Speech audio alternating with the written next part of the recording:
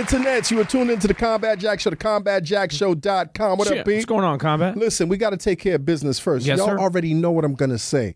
This episode of the Combat Jack Show is brought to you by our great, great friends over at Bevel, the first and only shaving system designed specifically for coarse, curly hair, and sensitive skin. We're talking about nappy hair, y'all. Naps. Check out getbevel.com today.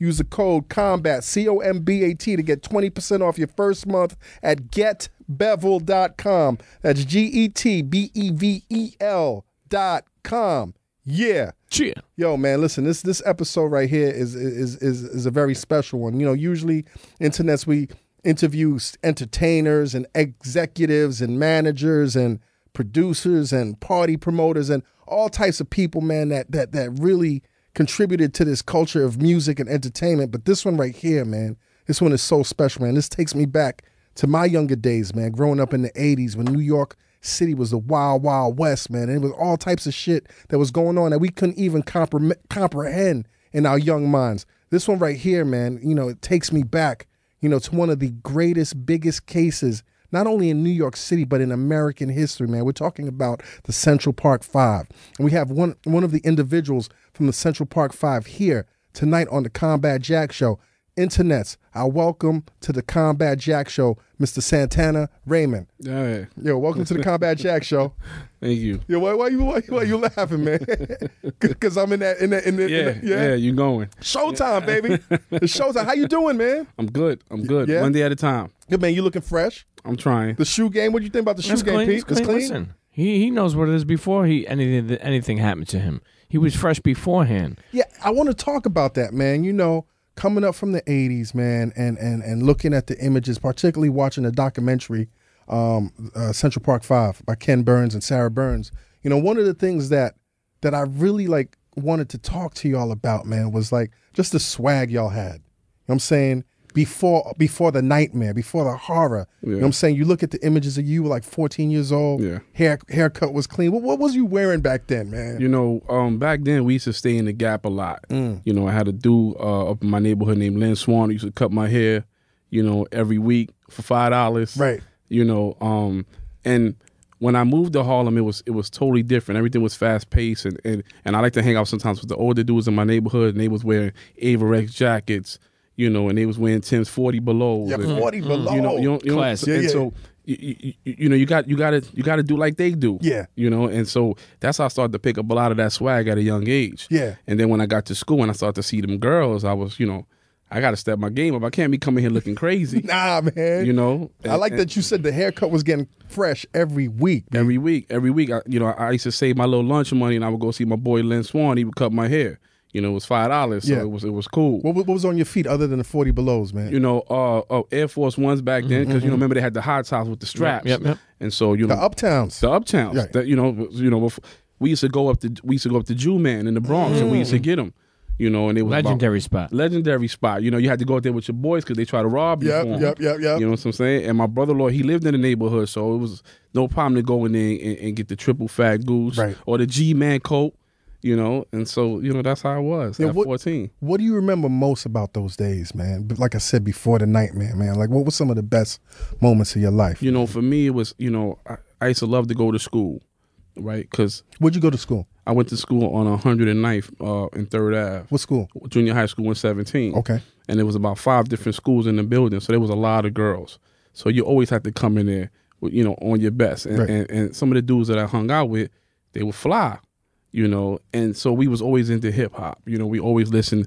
You know, I used to, like I said in the film, I used to literally record the videos and put them on the tape, on the VHS, and I would just play them all day when I was in the house. That was my radio. Video music box or Yo MTV? Yo MTV, and a little bit, and video music box. We got hipped on it like a little bit after, Right. But Yo MTV was big. Yeah. And so, and sometimes even my boy, he would tape them, he would give me the tapes, and I would just be playing them in my house. And my dad would literally come in and be like, "Yo, you still rocking this? This a VHS. This ain't even a box." Right. You know, but that was my music. Yeah. What were you into? Like, name some of the groups? Big Daddy Kane was the first artist that like blew me away. Yes. You know, to spit the bit, the rhyme, and that killed me. Because I get raw. I get raw. Right. it had me, and I was hooked. And he was my favorite artist back then. Okay. And then later on, it was Rakim, and because he started kicking the stuff that I didn't really know, but I got in tune later on. Right. But Big Daddy was crazy. EPMD. EPMD was another one. Like that era, I was hanging out a little bit more, and so the older dudes, they was coming to Suzuki Jeeps and they was playing that. It's my thing, and so who that EPMD? Oh, the dudes with the link chains and all that, and that became one of my favorite groups. Yeah, I mean, even though it was the crack era, I can't even imagine how Harlem was popping. Yeah, back then. Yeah, popping. I mean, I lived on 119th in Lexington, right? And so, back then it was so much traffic coming through. Dudes would come through with their cars. I mean, Slick Rick came through and he had a Benz. Rakim came through. He had a white Benz with a blue rag top. They would always drive down, Lexington Ave. Alpo, Rich Porter. These dudes came through. These are popping avenues, and so we would stand out there in front of the bodega, and that's how it was. Yeah. You take it all in. It's a lot of action going on at one time. Yeah. But it was it's crazy, man. What kind of student were you, man? I was good. I was finding my way. I had some issues back then because I lived in the Bronx, and then coming to Harlem was a whole different, it was new for me. And so it was an adjustment, and so I was an okay student. Right. I wasn't straight A's. Right. I was having trouble. Were the kids wilder in Harlem? Was it that also, like the kids that you was around? Nah, they was a little more hip. Right. They was a little more hip. They wore the chuckers and the leather coats. It was a little more hip. They wasn't that much. They wasn't wild. Right. They wasn't soft either though. Right. But we would love, when I started getting good with the dudes at my school, we would love to go to other neighborhoods and hang out because they might know somebody in Taft houses, and so we would go to Taft and. We try to talk to your girls in your neighborhood. If we come in there, we looking fly. Right. That's what we do. Yeah, was you scooping them young things, man? You already know. And even that night I was hanging out with some dudes from Taft. Right. And we was going to Schaumburg because there was a party. And that's what we do. I don't really know too many dudes in Schaumburg, but we gonna go over there and hang out because they got some girls over there. So y'all was headed to a party. Yeah. And so going over to Schaumburg, them dudes, there's a lot of them dudes in front of the complex. They always hung out in front of the buildings. And we over there, I'm just hanging, because I'm there with some of my boys. And I don't know whose idea was to go into the park, but they just went into the park and I just followed. Right. I was 14 years old at the end of the day. I was still a follower. So I just followed the group. And I never really been in Central Park. So that word, because I came from the Bronx and then I lived in Harlem. I started to live in Harlem. I didn't go to the park like that. Right. So that was like my first real experience of going in there. Do you fuck with Central Park right now? Hell no. Like, you can't pay me to go in that mall. Yo, that's crazy, man. And it's bad because, my daughter is 10 years old. Right. And for a long time, I don't live too far from the park. And for a long time, I ducked the park. Like, I didn't take her over there because she would see those playgrounds and want to go in there. Right. Nah, we ain't doing that. But she understands. Right. She don't even ask. That's crazy, man. I can walk by it, and I've been on Central Park West with my wife, and we walk through there, but I would never step foot into that shit. Wow, that's crazy, man. You know what's fucked up, man? Is all of us, all kids. As kids, we do dumb shit. Mm-hmm. Like, I remember one Halloween in high school, it was like 5 of us on my block with the eggs, and then we went around the corner, threw the eggs. Next thing you know, it was 10 of us. We went, a couple more blocks down. Next thing you know, it was 25 of us. Yeah. And it's Halloween. Mm-hmm. We ran out of the eggs. Now we throwing rocks. You know what I'm saying? Just dumb shit. Yeah. But we wasn't criminals. We wasn't trying to, I'm sure we wasn't trying to hurt nobody, but we was still throwing rocks at people. Yeah. Dumb shit that kids do. Yeah. And we all know that the white boys do crazier shit. It's kids being kids, man. That's right. So that night, man, like you in the park and you see crazy shit. Yeah. But it's a lot of events that happened that I didn't see. Right. Because early on the police came. Right. And when they flashed the light, the group scattered. So that time that we was looking for people, shit was going on. Right. So it's some of that stuff that I didn't see. Like they said that there was a group a couple on a tandem bike. I didn't see that. Right. And you would have seen that. Like you can't ignore you. I mean, a tandem bike is still a rarity in 2014. Exactly. And they said they got harassed by some kids, but I didn't see that. I wasn't there. And there was a dude who they described as the bum who got assaulted. I didn't see that either. Right. I came at the end of that. Right. You know, and what's the worst shit you did in the clique? Nothing. Right. Just the first thing I did was be with the clique. Right. You know, I was 14 years old, and we talking about 90 pounds, 100 pounds soaking wet. What am I going to do? Yeah. But did you know everybody in the crew? Or is it no? Like I just said, like you go one block and you click up with somebody else and that's what happened because some of the Schaumburg boys was in there and I didn't know. The other four I didn't know. I didn't know Yusuf, I didn't know Kevin, I didn't know Corey, I didn't know Antron. You know, and that's why it became so easy to pin us against each other. Right. You know, because we didn't know each other. Only people who knew each other in that group was Corey and Yusuf. Yeah, you know, watching the documentary, I think they did a great job of portraying your relationship with your pops. Yeah. How was your pops, man? No, he's good. He's good. You know, I mean, he went through a lot, during those past 25 years. I mean, you know, this man got ridiculed. You know, there was always that bullseye on him, and they blamed the parents. Yeah, you know, and as a parent now that I'm a parent, and you know, like, and for those of you guys who are parents, you know, like, your one job is to save your kid, protect your kid whenever the situation goes down. And at that moment for him, he felt like he failed. Right. He failed that one job, that one duty. You had one job and he failed it, right. And that killed him. Right. You know what I'm saying? And so I can imagine. Yeah, and that's where the drinking came in. Right. You know, and he went through all those feelings for all those years until the exoneration. You felt the big depression your father must have felt. Definitely. You know, it's funny. I was telling Combat earlier. I think that when you go to jail, in this situation, obviously, you weren't guilty. Mm-hmm. But when people go to jail, they don't realize how they take their whole families with them. And how their parents suffer or other people suffer, and so looking back, like your family went through this with you. Yeah. Even more so as you did. Yeah. And because it was a big case. Also, like these people that want to make other people savages are so savage in their thirst for blood and revenge, man. Like, I can't imagine. Like, was your father's job in jeopardy or anything like that? Well, he was part of the union, so it wasn't in jeopardy. But he's, he went through a lot, man. People looked at him, they talked about him, and there was always that's his father right there. There was a lot of death threats that came to the house, hate mail. Right. Yusuf, when we go out and speak, he still has a lot of those letters. And they're dated, April 28th, April 20th, 1989. Right. Those same letters, some of those are obituaries. There's one that says, 20 years, 30 years from now, somebody's going to tap you on your shoulder one day to say hi.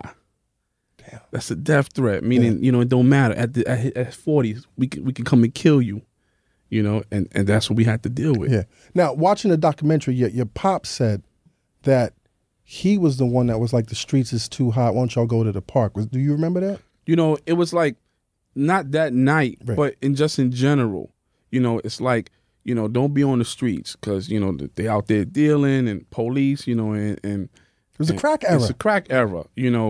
Go find something else constructive to do.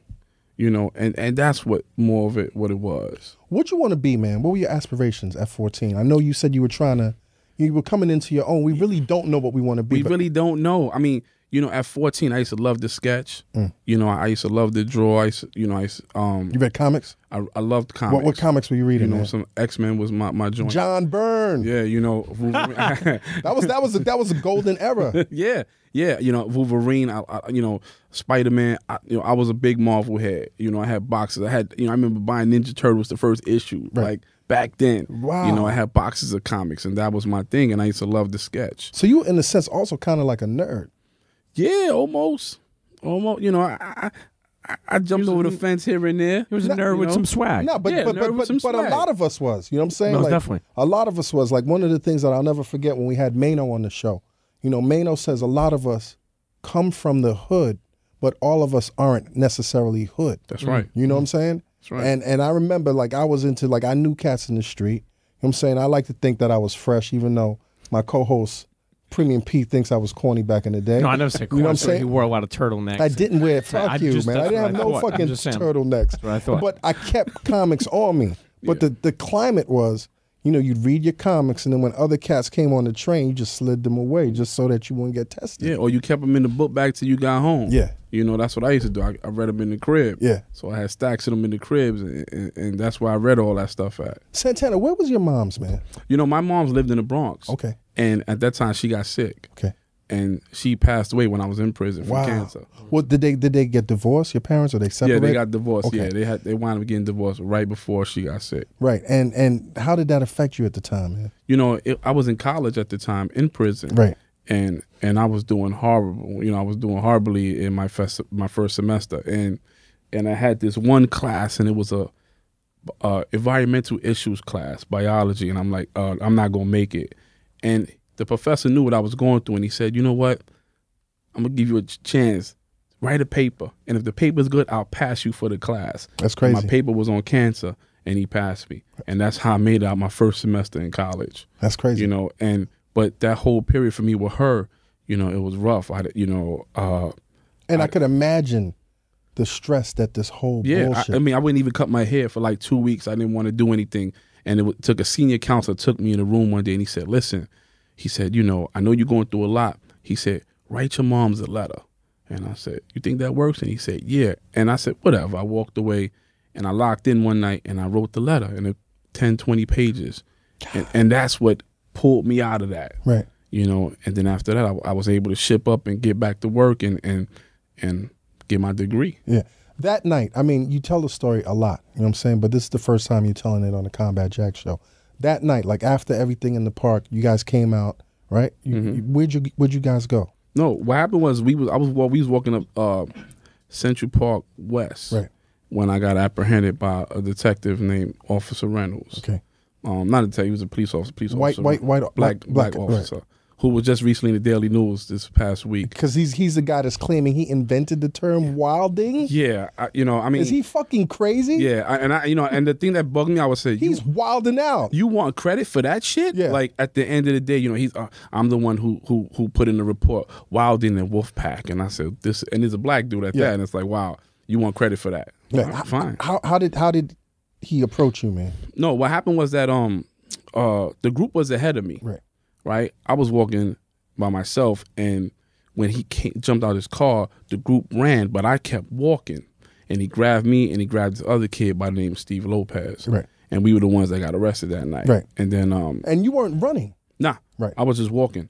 The group was like, at least, you know, there was steps ahead of me. So when they scattered, you know, and I just kept walking, and I got to the corner, and he grabbed me and put me on the wall. Had cops ever fucked with you before? Nah. Yeah. So this is your real first interaction with quote unquote law enforcement. That's correct. And what is he telling you? You know, I said, what I do, and he put me on the wall, and I kept questioning, like, why you stopped me? Why you stopped me? And what was your attitude like? No, I had an attitude, right, you know, cause like, why you stopping me? And he pulled out his walkie-talkie, and he hit me in the back of the head with it. Right. And I stopped talking after that. And then Steve started talking, and Steve was like, yo, you know, you stopped me. I ain't gonna, you know, what's up?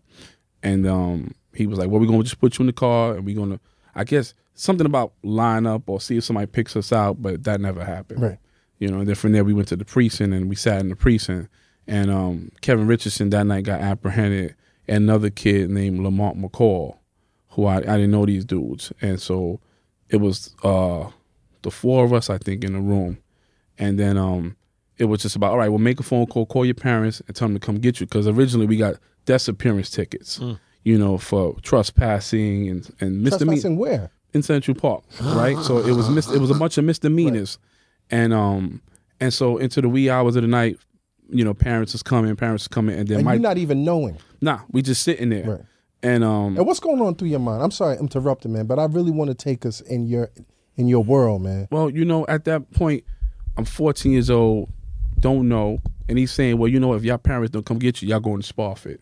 You know, and I'm like, Spofford? You know, that's the jail. Right. And he's like, well, that's where y'all going to go for the night if your parents don't come get you. And so we already on ease, you know what I'm saying? Because everybody's parents is outside except for mine. And so they had to send a car to get my dad. And then he shows up, And then from there, like I'm just giving you brief really quick. And and then they sit us in another room because I guess by this time they found the jogger, but we didn't know. Right. And so they said, well, we're not going to let you go because some detectives want to talk to you. And so now we're talking about the whole night. We done been in the precinct. And you're 14 years old. 14 years old.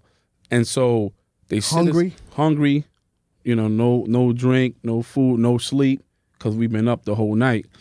And then I remember them taking Kevin, and then he was the first person who they started to question. And then and he was in it for a long time, and we were just sitting out there waiting for him. And I know that by the time I went in the room, it was already daylight because my dad had to go to work. Right. And because they said it was a disappearance ticket, it's a misdemeanor, he just go to family court. Which is a bullshit charge anyway, because I've never heard anybody getting a fucking charge for trespassing. Yeah, it was a bunch of bullshit charges. And so you couldn't know. Nah. And he said, you know, my dad said, well, look, they're gonna release him. So just told my grandmother, stay with him. I'm gonna go to work and just take him home, and that's it. And she was like, all right, it's fine. So I know around that time it was 6 a.m, but Kev is still in the room. You know what I'm saying? And then he goes to work, and I just stood there with my grandmother, and then we waited until it was our turn to go in the room. And so when we go in the room, now we're sitting there, and you know, it starts off, well, you know, Rain, we just want to know what happened. It's the detective named Detective Arroyo. You know, you just want to know what happened. Tell us what happened. What did you see? What happened? And so I tell him, you know, I saw, you know, what I saw, what I didn't saw. I was hanging out with some dudes, and I was trying to meet some girls tonight. That's basically what it was. Yeah. And now I'm in the precinct. Yeah. And that goes on for hours. And so, you know, it starts off, everything is calm, everything's cool, and then it starts to get a little bit more aggressive as time goes on. And the first knock at the door, this officer comes in because my grandmother didn't speak English well. Right. So she couldn't even defend. So they had to translate. Right. So she can say curse words and shit in Spanish. Right. I mean, in English, but she can't carry a conversation. Right. So they had to translate. And so the officer comes, he knocks on the door, and he tells my grandmother, Miss Cologne, can you step outside? And when she steps out, that's when the shit starts to go down. You know, tall officer comes in, I'm sitting in the chair, and he's talking to the dudes, and he looks at me, gives me this stare, and he says, what the fuck are you looking at? And I'm like, oh, shit. You know, and then he starts to walk towards me, right? And then the knock comes. He turns around, he walks away. And my grandmother comes in, but that's the first one. So now, all right, Ray, start from the top. What did you see? Who was you with? What happened? So we going through it. What happened to the lady? What lady? What are you talking about? Let me back up for a second. Mm-hmm. Did they ever read you your rights? You know, at 14, I can't even. I'm sure they did. I don't want to give them benefit of the doubt. I don't know. I'm 14, so I don't know what the Miranda is. Right. You know, and I'm scared to death. What you want with me? And so, you know, that stuff goes on for hours. And then the second time there's a knock at the door. Same officer pulls my grandmother back out. He's talking to her outside. Now he has her outside. He's talking to her in Spanish. So he's saying, you know, we feel Raymond isn't giving us everything. You know, we need help. We want to know what happened that night. And so the second time, this redhead detective comes in, and they start talking, and he says, you know, this is the little prick. And they're like, yeah, he doesn't want to tell us. He's playing hardball. And he pulls up this chair and he starts yelling in my ear. But he's not yelling. He's like forcefully talking. You know, you fucking did it. Spitting you on know that. Shit. You know you fucking did it. You stuck your dick in her, right? And at that point, the detective in front of me starts to yell. So now I'm getting it from both ends. And I'm like, holy shit, what's going on? But when that knock comes, they break away like it's the bell. Right. You know?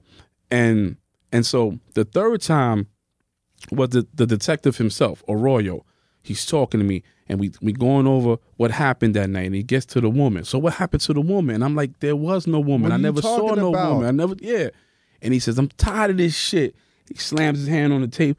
You fucking bullshit. And he lunges at me. And at this point, I'm like, oh, I'm going to die. I'm not going to make it out this precinct. Right. And when he lunges at me, there's a detective in the back, right? And he jumps in and he stops him. What are you doing? Pushes him back. Get out. Kicks him out. Kicks all of them out, right? And I'm sitting there scared to death. But at that moment, I felt like this dude saved my life. Was it Hardigan? It was Hardigan. So are they playing? They're playing good cop, bad cop. And it's working. Right. I mean, if you ever look at the Reed technique, which is the 9 steps on how to break somebody down and get a confession.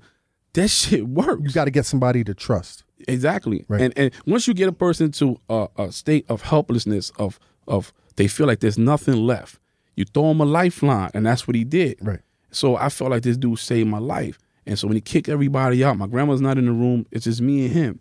And here it comes. She starts rolling it out on me. Dick, you know, Raymond, you a good kid. I know you ain't do this, but these dudes in other priests, and they saying you did it. I need help, man. And I'm like, let me help you type shit. Right. You know it. And I'm like, but what the fuck? What do you want me to say? I don't even know what happened. Right. And he says, you know, he goes and he pulls out a picture of Kevin Richardson. And he puts it on the table. And he says, you know this kid? And I said, nah. He said, this is Kevin. See that scratch on this eye? He got that from the woman.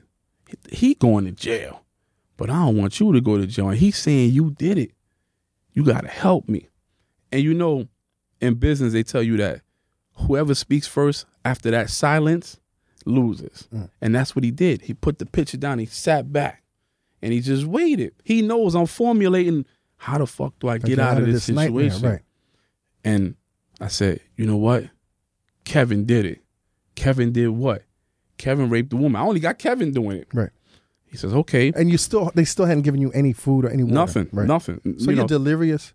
It's estimated that I was in that interrogation room for 15 to 30 hours as a 14-year-old kid. Torture. That's torture. Definitely. Right. Definitely.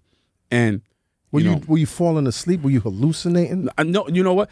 It's not even about falling asleep. You're so afraid, that adrenaline is rushing. Right. You know, you shaking more than anything. Right. And he says, okay, what'd he do? So I said, you know, he was struggling with the woman. He took her down. And he says, okay. And I said, well, Kevin, he raped her. And he says, okay, well, what about Steven Lopez? Who the fuck is Steven Lopez? I don't know. What did he do? We know he had to do something. He was there. All right, well, Steve was on the side. You know, what about Antron McCray? I don't even know who these dudes are. Right. But he's giving me these names. And those are names. He's feeding you the story. And those are the names that he gives me.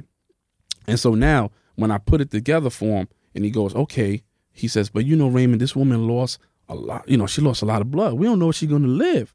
You know, she had all these injuries around her head. Something had to be used. A rock, a brick, a pipe. He gave me options. Pick one. Multiple choice. You got to pick one. Multiple choice. A, B, or C. And I said, a brick. And he said, who had the brick? Steven Lopez. What he did, he hit the woman in the head with it. I never wrote nothing down. Right. He wrote all this stuff down. He wrote my statement down. And so then he said, okay, Raymond. He said, now, you know, where was you at? And I said, I was watching. You know, I saw it from a distance. He said, that's not good enough. In order for it to be believable, you have to be closer to the scene. And I'm like, you don't even know how to fucking rationalize. I don't know what the scene looks like. I can't tell you what she had on, nothing.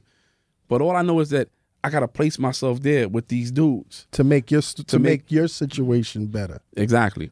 And he says, okay, so what did you do? Like, you got to be involved. And I said, well, you know what? I reached down, I grabbed a woman's breast.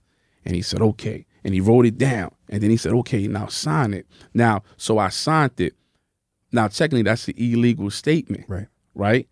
Because my parents not in the room or nothing. You're a minor. And he knows this. Right. So he says, look, you did good, but I got one more thing I need you to do for me. I said, what? What you want me to do? I'll do it. He says, you're going to go to another precinct and you're going to tell the same cop the same story you told me. And you're doing videotape and you're good from there. Right. You're going home. You're going home. Right. You know, because that was in there a lot. You're going home. Right. I can help you go home. Right. Help me, I can help you. And so now it goes from a point of me not just lying. I got to make this shit believable. You got to stick to it. I got to stick to it. You got to make it better. I got to make it better. So now my statement was originally 2.5 pages long. When I get to the next detective, it jumps to 5 pages. See what I'm saying? Before you get to the video, because I'm trying to stick to the script. I don't know the facts. I'm just going by what he gives me. And so now you just expand that story, the full story. And so, you know, when my dad, now he comes back, you know, because he gets home from work. He's got to work. He gets home from work and he's like, yo, he's not here yet. So he goes to the precinct looking for me. I'm not there. I'm at another precinct. He comes to that precinct. And then they find him. They say, all right, you can come on in and sit with your son. And so now I'm doing the second statement. And my dad is hearing that shit. And he's like, for the first time. He's like, what the fuck? And now he's like, yo, You serious? And your father's an immigrant. No. He was born in Puerto Rico. Born in Puerto Rico. And over here. So he's not really knowing the system. He's not really knowing the system. Right. Never been in trouble, none of that either. So, but in his mind, he's like, what the fuck? That shit, that really happened? And I'm like, yo, chill, Pop. You know what I'm saying? Like, I'm trying to get out of this Don't fuck this up. Don't fuck this up. Right. You know what I'm saying? But how are you feeling with your pops there, though? Are you feeling like you, like, let me ask you this question. Mm-hmm. As a kid, I thought I was a good kid, right? But when I was around authority, you know what I'm saying? For no reason, sometimes I would just feel guilty. Yeah. You know what I'm saying? For nothing that I did. I was talking about my personal experience. You ever go through that, Pete? Mm-hmm. But were you feeling guilty? Never. I always knew that I didn't do this shit. I had nothing to do with it. Right. I knew I was lying. I was lying to get myself out of some shit. Right. You know what I'm saying? And I always felt it ain't my job to clean this shit up. When y'all find out I'm lying, I just want to be home. You believed in the system. Yeah. And I believe that they're going to come back and say, this motherfucker lying. Go question him again. Right. But that's not my problem. That's your problem. That's your problem. You know what I'm saying? You're gonna get on your job and you're gonna realize I'm not the dude. You're gonna realize I'm not the dude, and then you're gonna say, "Wait a minute, you told us some bullshit. What's going on?" And then I'll tell you, "Yeah, he did me dirty." When you were telling some of the story, did your pops and your pops was, you were saying chill, pops, and trying to get out? Did he overtake the conversation? He was, but what happened was, Mike Sheen, who you seen on Fox 5 and Channel 11, he was one taking a statement, and so Mike Sheen shut my father down. What did he say? What did he do? He said, listen, we can make shit very hard for you. You're a hardworking man. Just, and he was very forceful at my pops.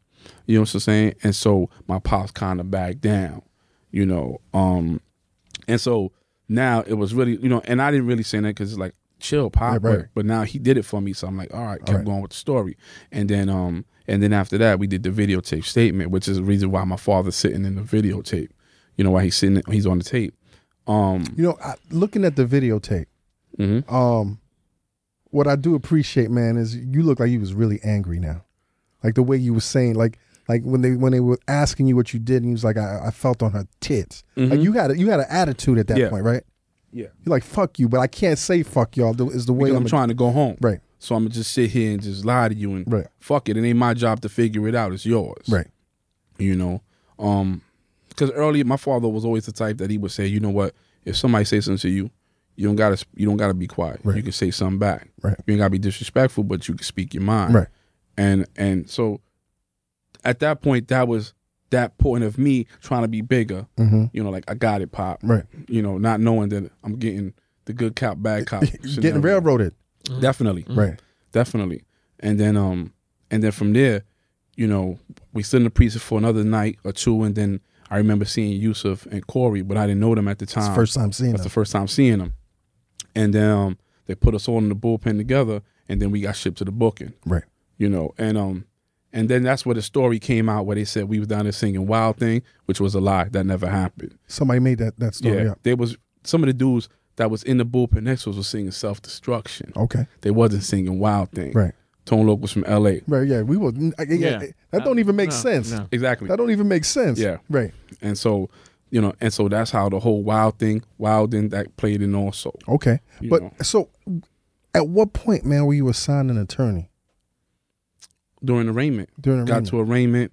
Public defender? Yeah, public defender. He said, don't look, don't say nothing. Bail was set at like $250,000. Right. Like the other families were able to make bail. You were the only one that wasn't able to make bail, right? Yeah, because what happened was that it was a lot of politics involved. Sharpton was stepping in and he was trying to help people get bailed out. And so, they went to, I'm not going to say it was him, but somebody went to my dad and was like, look, raise up some money. We'll put the rest, we'll bail them out. And my father wound up putting up $15,000. Right. My bail was $25,000. Nobody put up to $10,000. And so I got left. Me and Corey were the ones who got left behind. Right. Everybody else got bailed out through different, some people got Al Sharpton to get them. And, you heard about the priest who bailed out Kevin and stuff like that. So, in your young mind, man, because we're all really naive when we're coming up, particularly when we have parents that don't really know the deal about the system. Do you even think that some racial shit is going on? Oh, with this case? Yeah. 100%. You knew at that point? At that, early on, a lot of it went over my head. And then as I got older and I started to really look back, But yeah, at that point when you're younger, you don't know. You don't know.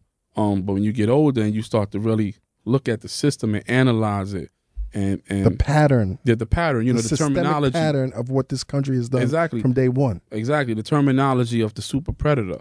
The super predator was put out there to instill fear in the people. Like now, you got Black and Hispanic kids coming to white neighborhoods to commit crime. They come into Central Park. This shit is holy. They shouldn't even be here. Right. And so that made them toughen up the laws. 41 states changed their juvenile laws behind us. We were charged as adults, which gave us our first strike. Right. But we were sentenced as juveniles. Right. And that was due to the super predator. Now your lawyer, like, how competent was your lawyer, man? He came on to do my father's divorce stuff, right? And so, my father knew him through a mutual friend. This is after your... No, this is during. Okay. This is during, right? So what happened to the public defender? No, we dumped him. Okay. And then we got... Because there was no fighting him. There was no fighting him. Right. I don't even remember the dude, who he was. And so we wound up getting this private attorney who was doing my father's divorce papers, and then he signed on to do this case, and my father gave him like $10,000, right? He put that under the table. Your pops is giving all his savings out. Yeah, you never heard from that. He took that, and that was it. He bounced? No, he took it, right. But he never said like, oh, he paid me $10,000. It was done on the table, so it's like I'm doing it for free. Right. And so altogether, my father gave him $11,000, and but there was really nothing in him. Did you tell him what happened? Yeah. I told him. I told him what happened. I told him how they did me dirty, and I explained it to him. And for him, I think it was more of I get my name out there. I can expand my business. As a lawyer, clientele will be coming in because I'm working this big case, and that's how things went for a long time. And it wasn't like I said in the film. There's a point where he sits at the table and he's like, "Yo, they innocent." Like he hit the light bulb. Like the light bulb went up. Right. But it was too late. It was too late. Before that took place, like there was times where we seen him talking with the DA and the judge, and they just chopping it up. And I'm sitting there saying, this motherfucker's will be fighting for my life. Right. You ain't supposed to be over there with the enemy. Yeah. And I said, oh, this is over. Now they send you to Spofford. Yeah, I was there for about 17 months. Yo, how was tell us your first night there, man. First night, we walk in there, we sit in their intake, and it's all of us. And so this counselor comes down by the name of Washington. Later on, I get to know him. He's a cool dude, and he's like, "Yo, y'all dudes is all over the papers, man." And you're not even knowing. We're not even knowing. We going through the booking, and he's like, "Yo, the whole jail want to get you." We like, "What?" He's like, "Yo, the whole jail want to get y'all." And we had to go into the shower areas. He got stripped naked. We in the shower. I remember it's me, Yusuf, and somebody else, maybe Antron, and dudes is banging on the glass like, "Let me see your ass." Right. And I'm like, oh, shit, this is about to get thick. And at that point, you got to make a decision, man. Right. You know what I'm saying? And I said, I'm leaving out of here the way I came in. Right. You know what I'm saying? And there was incidents. There was incidents. I remember going to mess hall first day, walking that motherfucker, and cats is looking like, yo, that's him right there. God, we gonna see you. And I had, I got to do what I got to do. You know what I'm saying? And at that time, there was a lot of razor tag going on, too, in Spofford. I mean, you had to make sure that you were, you weren't going to get sliced. And it's funny because it's like when any high-profile case comes into a jail, and I'm sure you have seen that maybe, spending your time there, they always go crazy to jail. And people want to just get at people for that. They want to make their name off of you. So tell us about this incident, like the first incident. And man. So these dudes, I'm sitting at the table, and I had my back towards them, and the dude's like, yo, tap him. And so when I turn, it's like 5 of them. They're like, yo, we gonna see you. And I'm like, this is it. This is in the mess hall. Right. Either you do some or you got that label. Mm-hmm. And so I stood up and I said, you ain't gonna do shit. Fuck you. And they all stood up, and I grabbed the milk and I threw it at them, right? And then the counselors grabbed me and they rushed me out. But that one incident, it let them know, like, you had some fight in you. Yeah, right. Like, don't get it twisted. Right. And then after that, it was on.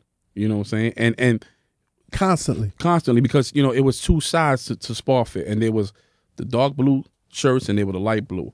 And when you go down to that visit, after that visit, and all them people leave, it pops.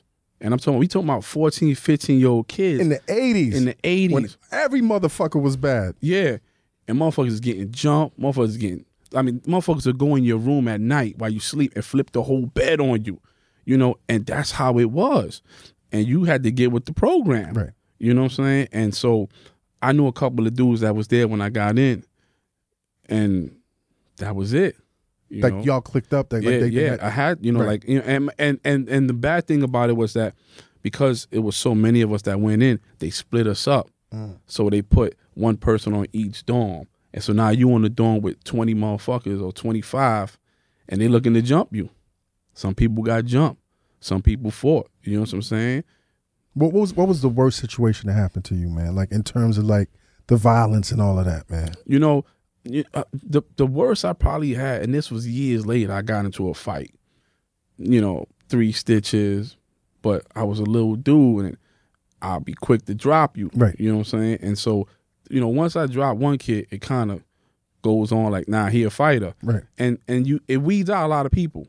It weeds out a lot of people. And then how you carry yourself is another thing. So I didn't really have too much problems after Sparfit. You know what's crazy, man? How they did Corey, man. Yeah. Like, he was 16 years old. Yeah, him and Michael Briscoe. And they sent him to Rikers. Yeah, they sent him to Rikers, and what happened was that, and he was a little no, he was a little dude. Him and Michael Briscoe was a small cat too, a right. skinny dude, and they sent them to Rikers Island. And the first night they got jumped by 25 inmates. You know what I'm saying? And they was in there fighting. Right. You know, and the police knew that. Police walked out, let it go down. Yeah. And then Corey, you know, after that, Mike wound up getting out, and Corey stood in, and then they moved him to a Bing house. You know, it was like segregation. But he had a lot of fights. Yeah. You know, where cats was trying to make a name off of him. You know, I stabbed one of the dudes from CP5. Yeah. That's crazy. Now, Pete, we were talking before the show, man, and you was saying that, you know, what was worse, like the juvenile, Spofford, or Rikers? Like I said before with Spofford, it's razor tag, man. Yeah. And because like if you go to Rikers and then you get convicted, and when you have to leave, you have to go to the 4 building at the time. I don't know if you witnessed that, but I had to go to the 4 building, so you had to be around the adolescents to be discharged to go upstate. You know, I mean, but dealing with them, I mean, like I said, it was a survival of the fittest. Like you had to, like I can only imagine, because like I had lived part of my life. Here you are, as a young kid surviving at that age. Yeah. You know? Yeah, definitely. So you're locked throughout the whole situation. You don't ever see outside. Yeah. Like throughout the whole trial and everything. Yeah. But like, are you reading the papers now? Yeah. Are you starting to see? Because at that there's time, a mob out there. Yeah, by the time we get to trial, my perception in jail was different. Right. People are saying, wait a minute, this dude don't got characteristics of a rapist. Right. You know what I'm saying? And so counselors start to get to know you. Inmates get to know you. I want to become one of the longest dudes or the longest dude in the jail. Right. And so everything changes. Status changes. And so I was getting the paper every day. You know, I was able to make phone calls every day. But are you bugging out at the shit that's in the paper? I mean, people were pushing for the death penalty. Trump. Yeah. Donald Trump put money down to get the death penalty on y'all. We talking about over 400 articles that were written within the first 2 weeks of this case about us, dissecting our lives and saying that, yo, these kids is bad. Look where they come from. They come from Harlem. You know, and I mean, they dug so deep into our history. As a 14-year-old, like, how deep can you get? What history do you have? What history do you have? Right. But they was writing these articles. And then, you know, it was the tabloid war, so they was fighting for the most outrageous headlines.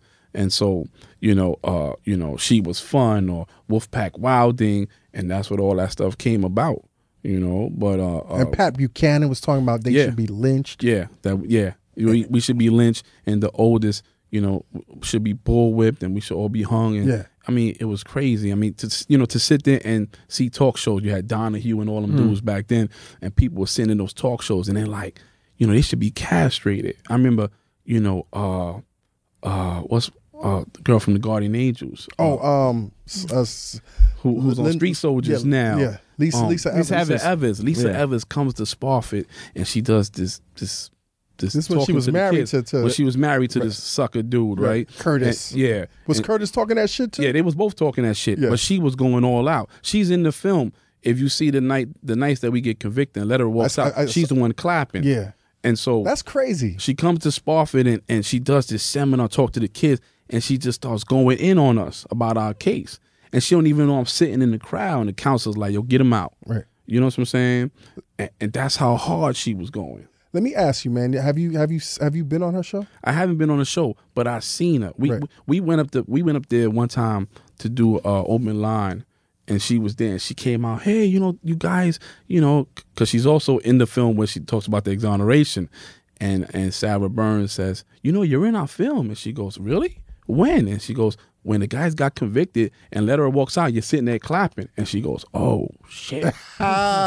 And we all standing there like, yeah, okay, any day now. Right. And that was it. Lisa was gone after that. Yeah. That's crazy. So you was never getting an invitation for street soldiers. No street soldiers for him. No street soldiers. Unless it comes with apology. But you even spoke about like having status and getting the paper and people believing in you in the jail. But what about, because we were speaking about this beforehand, but the officers, like, they always look at people from their file, like, it's kind of like the media, like, or what's going, like, what your charge is. Yeah. So I know, I mean, I remember them telling me, like, I was only in there for possession and intent, and they would tell me, listen, motherfucker, like, get the fuck over here, or talking crazy to me, like punching me in the stomach, or like, so I can imagine them, here you are, not guilty, and they could, consider you to be a rapist and somebody that hurt somebody. Yeah. How'd they treat you in there? In the beginning, that's how everybody looks at you, right?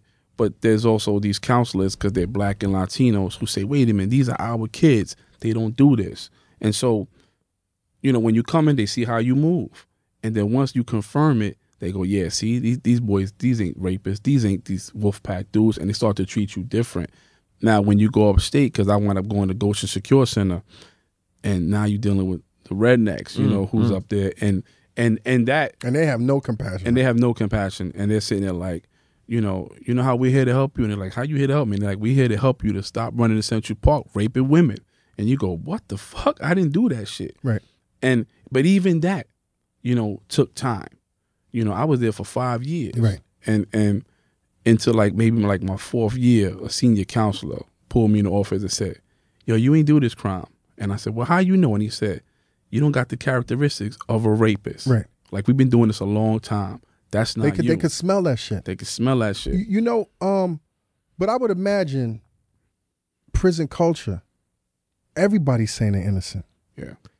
So how are they, what I'm saying? Everybody's innocent. That's funny. Right? Prison culture. But pardon me for sounding like I know, like a prison I know. square. You know what I'm saying? But am I right? Everybody's saying that they're well, a lot of innocent. people do. But what happens is that, in our case, that stuff is in the paper. Right. And so, you have the pros and cons in this case. What's the pro? Well, the only thing they have is these statements.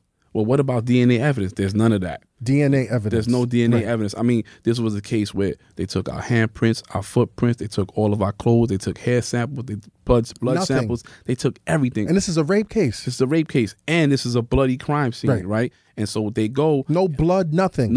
and then they go, they send it to the feds, to federal, because they had the DNA testing then, and everything comes back, with no match.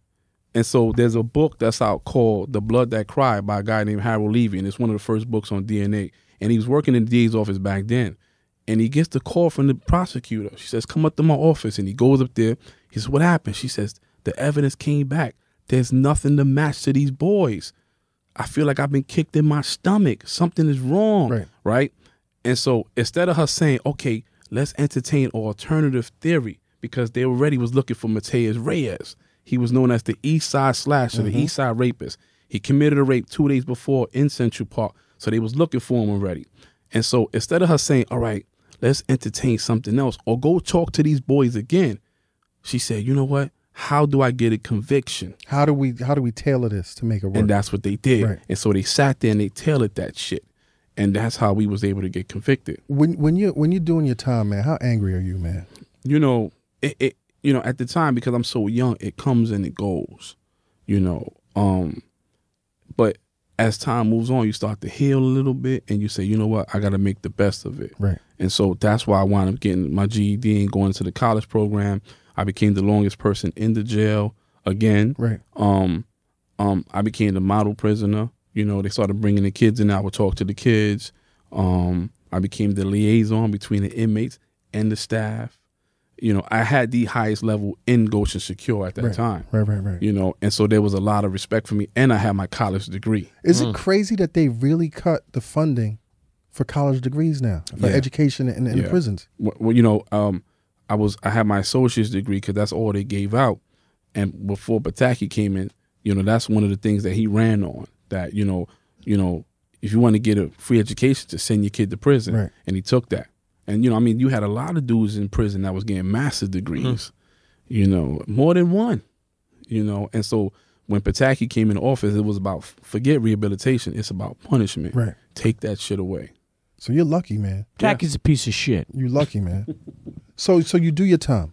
Mm-hmm. You do 7 years. I do 7 years. You come out. Mm-hmm. How you feeling? You said it comes in waves, but are you still angry because you did time unjustly? But in the sense, I'm kind of happy because I'm like, I get a fresh start. Right. I get to come out and try to put my life back together. And then, but I didn't know that, I had to register as a sex offender. I had a 7:00 curfew. People looked at you different.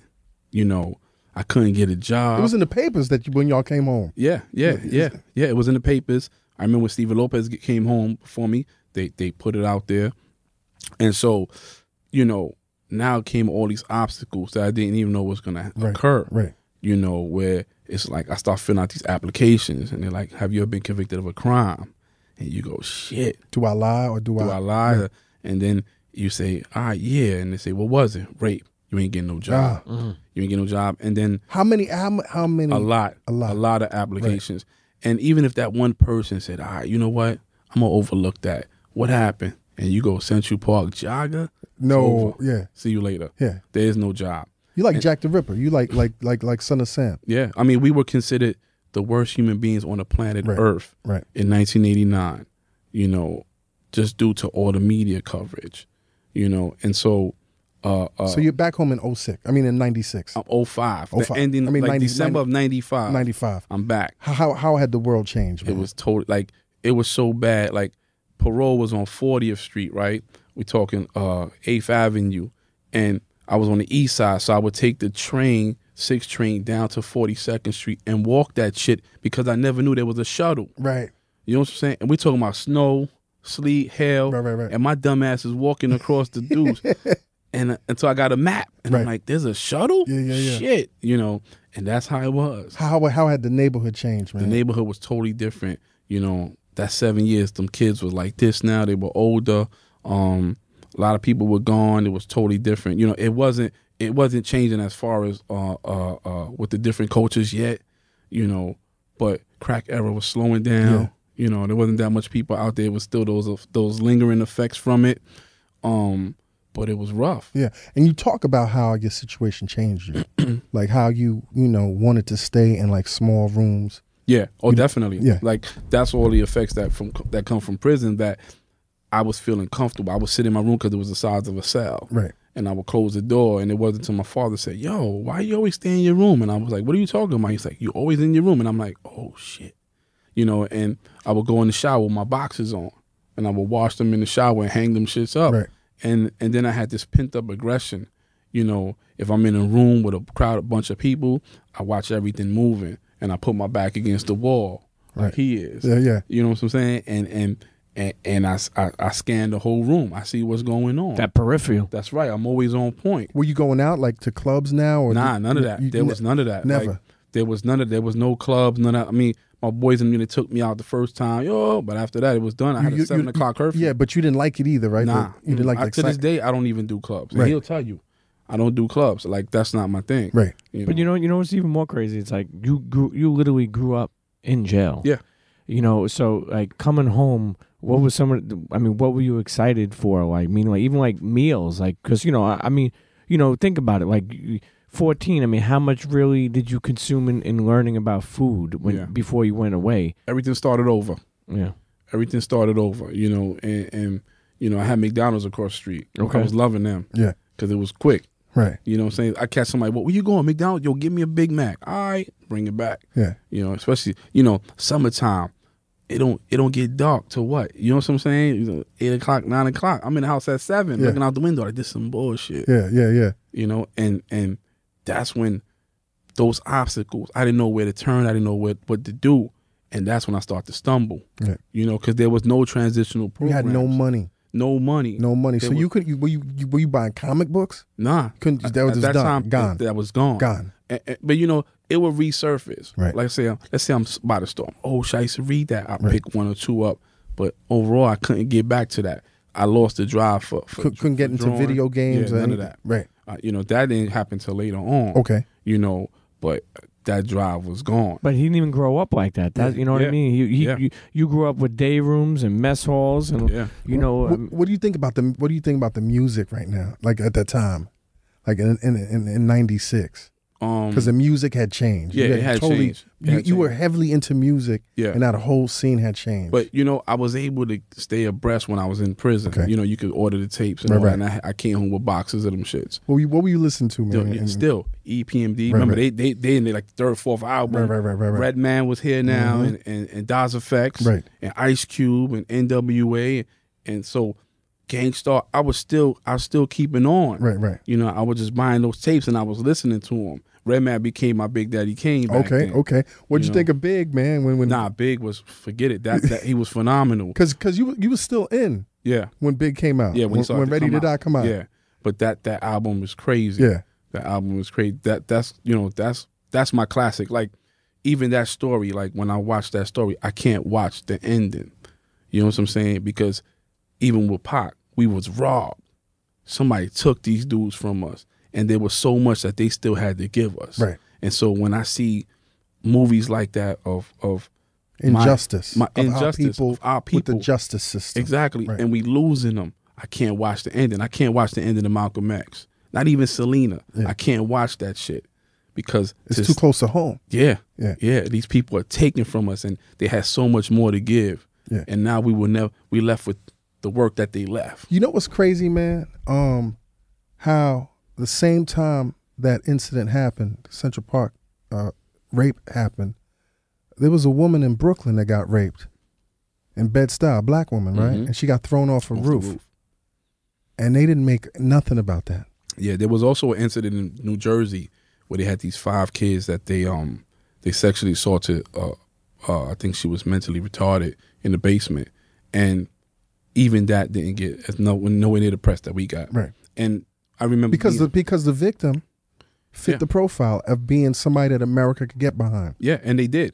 I mean, they got behind. Frank Sinatra sent this woman flowers, and she got all these letters, and she became friends with the prosecutors and a lot of the police officers. What were your thoughts about her? Because they said that she lost the memory, so there was nothing really against her. Antron used to always, he used to always say, "I wish she can remember Ray. I wish one day she just wake up and her memory's back and she could say, yo, they ain't do it." Right. And I used to tell him, "Shut up, man. I'm tired of listening to your ass saying this shit." But he would always say it, always, always. And so there was never nothing against her. But as I got older, I started to realize that she got victimized twice. Right. Mateus Reyes, committed this act towards her. But then these prosecutors and police that became her friends, they lied to this woman for all these years. These dudes is guilty. They did it. And then Reyes comes back. They tested DNA. It matches. Now she's like, okay, Reyes did it, but he wasn't with them. Right. They still guilty. And this is what they still tell her to this day. That's crazy. Have you ever met her? We haven't met her, but we always say that if she ever wants to talk to us, the door's open because we know that she has questions. Right. She was on. And you guys are linked for the rest of your life. For the rest of our life. Right. And so if she ever if there's any questions that she needs to be answered, she can reach out.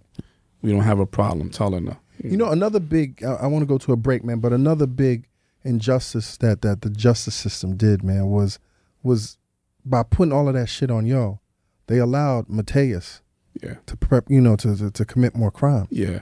There's a report done by the DA's office called the Nancy Ryan Report. If you ever get your hands on it, it talks about how when they finally talk to this dude and they test the DNA, they come back and it matches, and the police are still like, nah, he's not credible, right?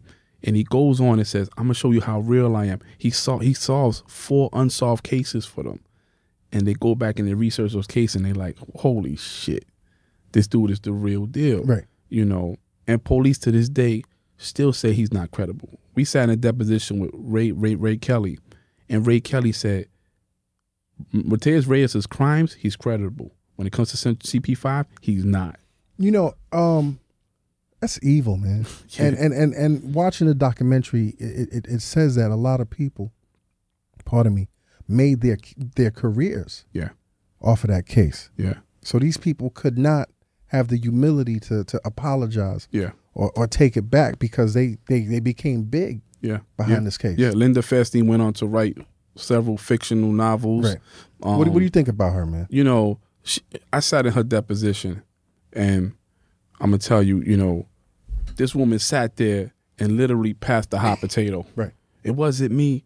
I didn't do anything. All I did was answer phones and send out some emails. It was all letterer. You need to talk to her. I had nothing to do with this case. And she sat there all during the exoneration and said, we still guilty. Oh, don't worry. When this case goes to trial, a lot of stuff is going to come out that you're going to see that we're right. But she got in that deposition and she folded. She folded. And, you know, and those are documents that are sealed. Right. You know, there's over 94,000 documents in this case that are sealed. And that's not against us.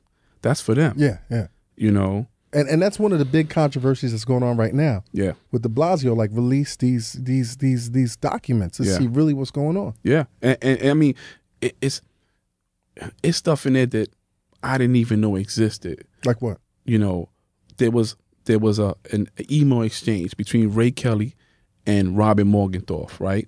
And so Ray Kelly's asking Morgenthau, let us talk to Reyes. Let us interview Reyes.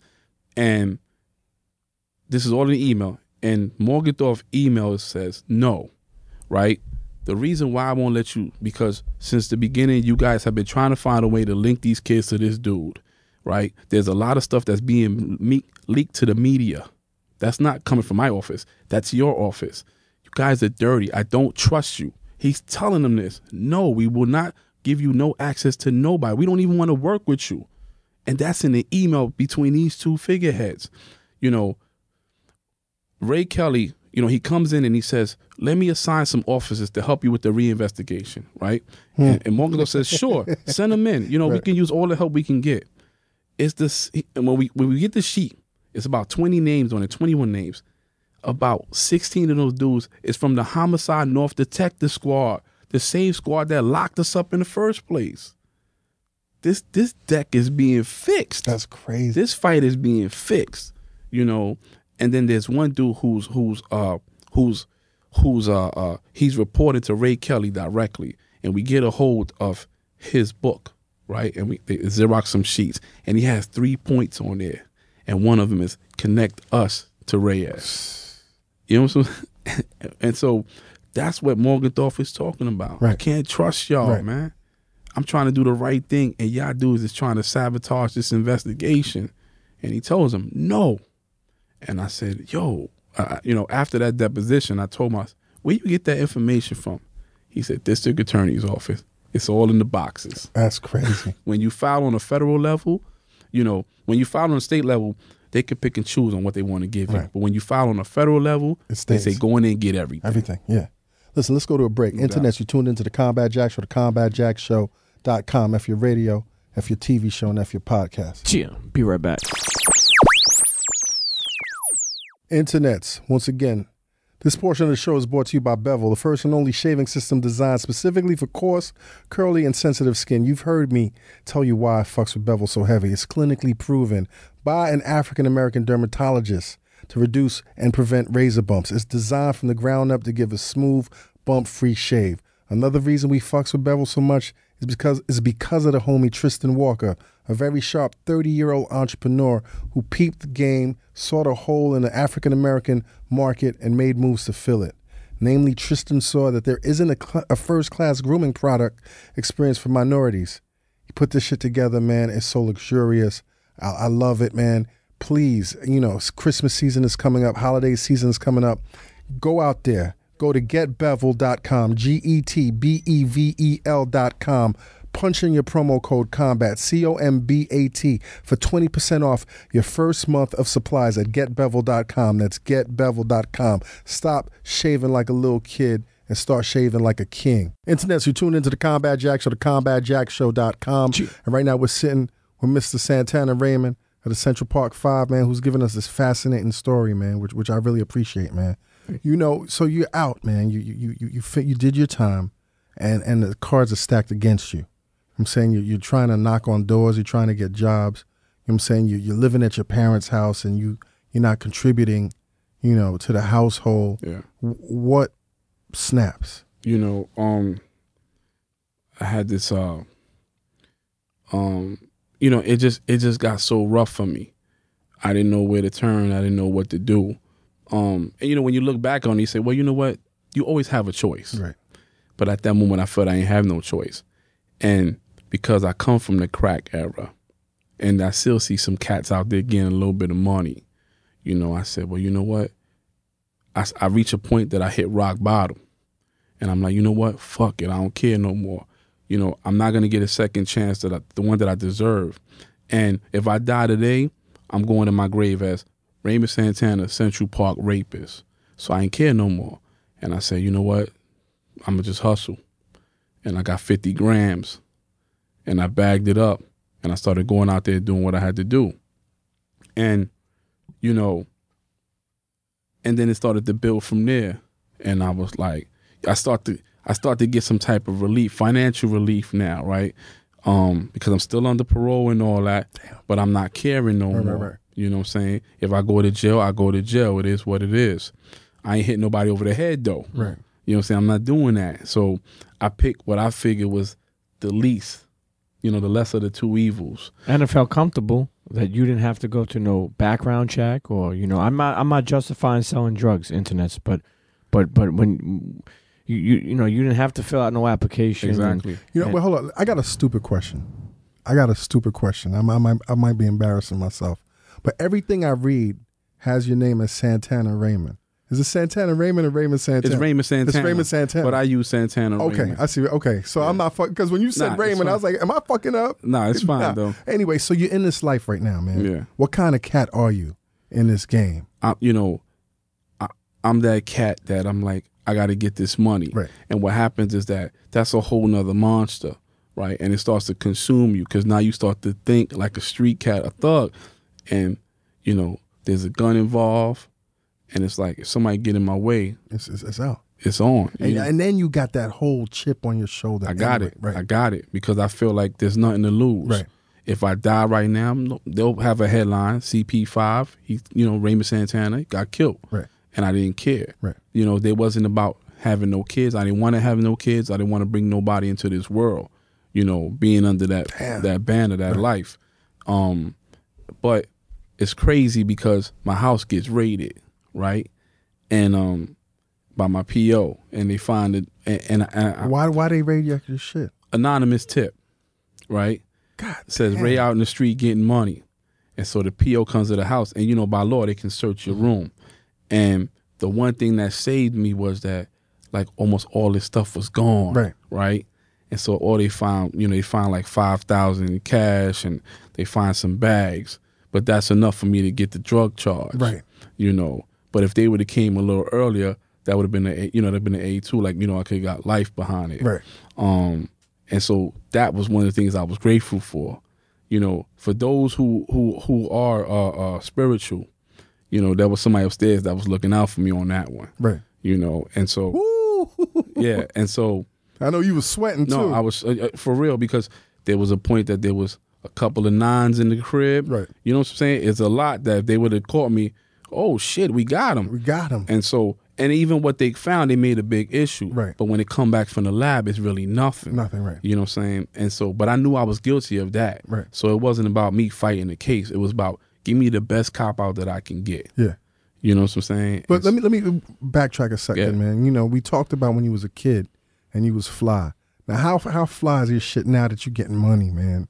Like, at that point? At that point. No, I mean, there was a Cuban link chain. There was shining. At that time, there was, the high rise name ring, which I still have in my crib. Okay. Mark Buchanan was big, so there was the Pele leathers. Butters. You already know, and there was the boots. There was the A solos. Before ACG. The ACGs came out later. Right.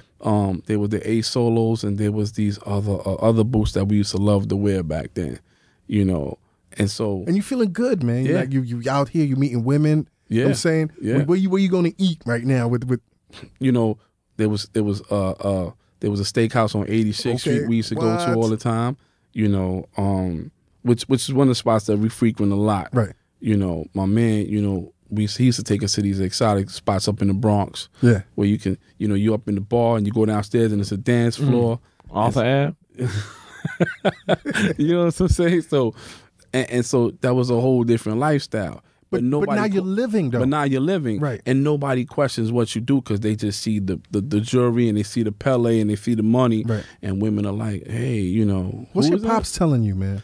You know, my pops, you know, he didn't condone it, you know, but he understood as a man. He said, I know you trying and they not giving you no breaks, you know, but he ain't condone it though. But he just was like, I understand what you're doing. Are you driving right now, man? I wasn't driving. Okay. I didn't drive.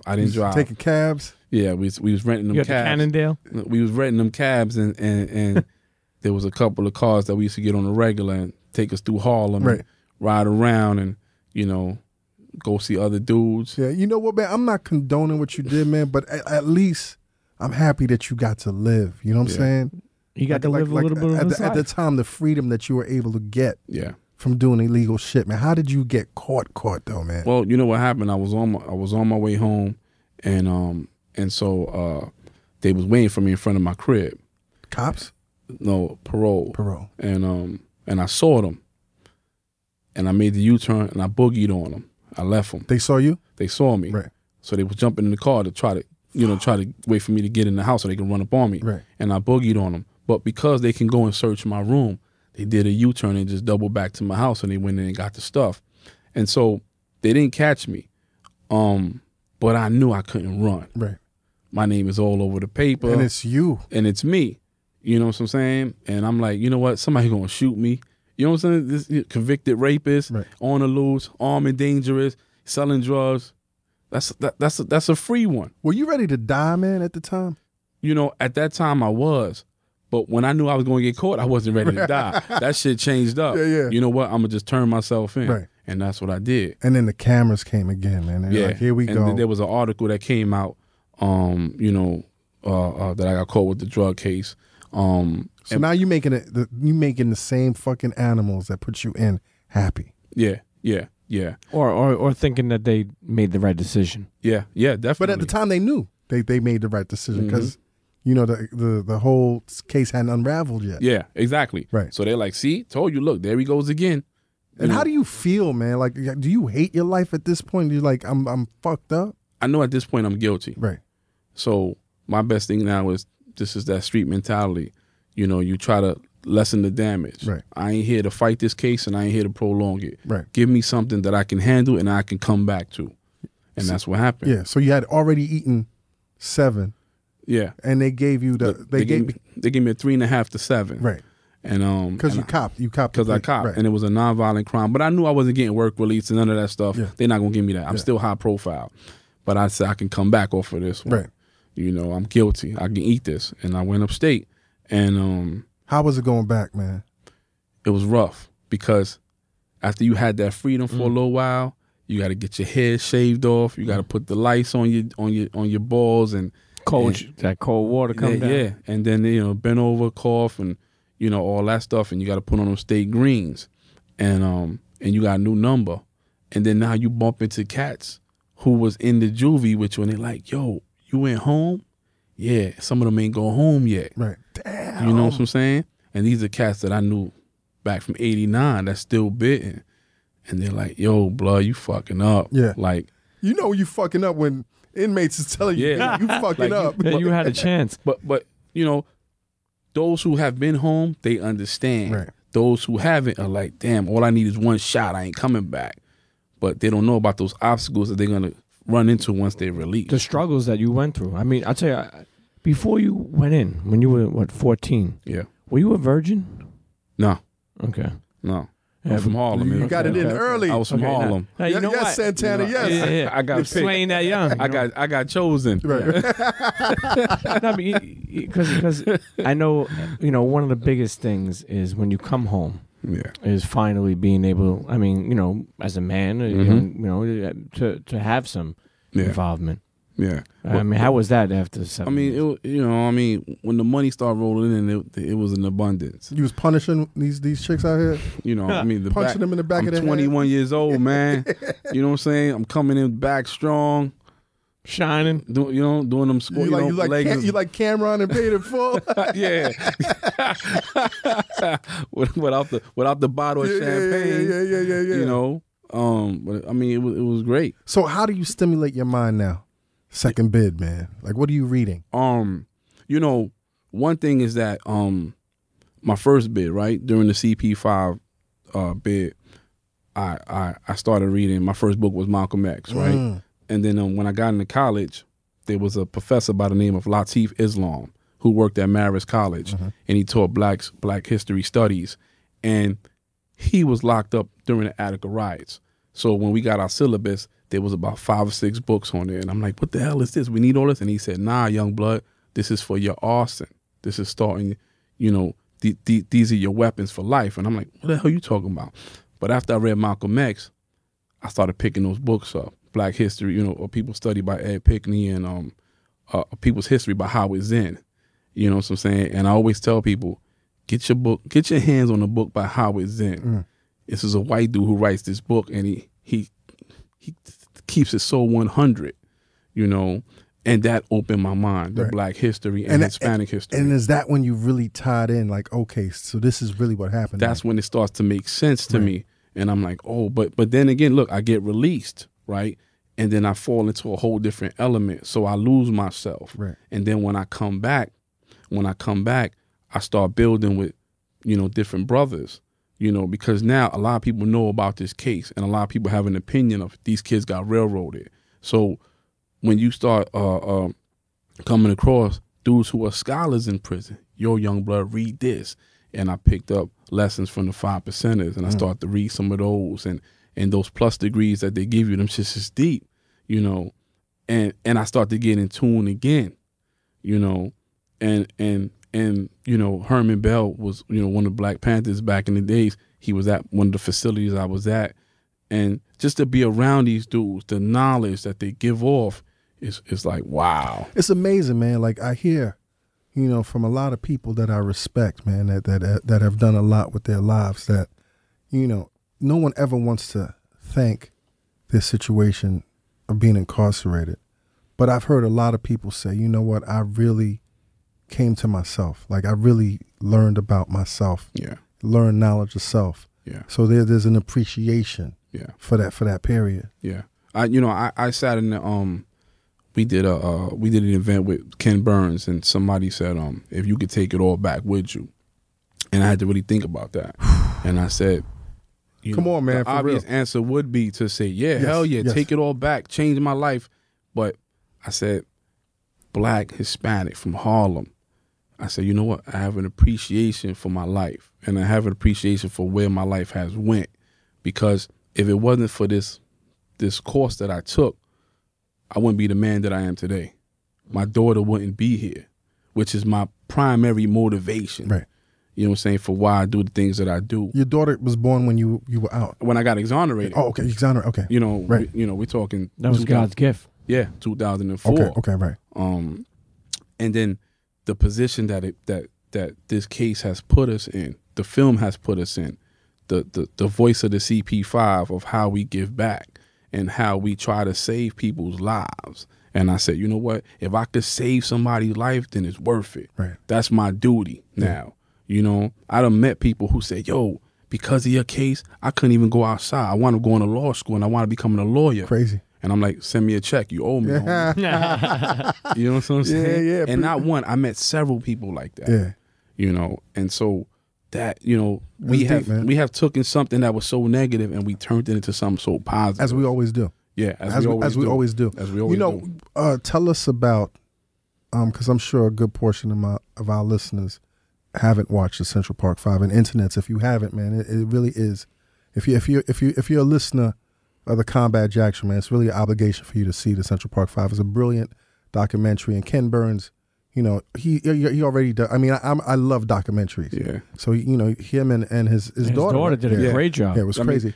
Even with that story, when you look at that story with Sarah Burns, you know, Sarah Burns was an intern who was working at our attorney, Jonathan Moore's office, right? And so we walk in there to meet with Jonathan after exoneration. And she's in there, she's a young girl, and she never really knew the story.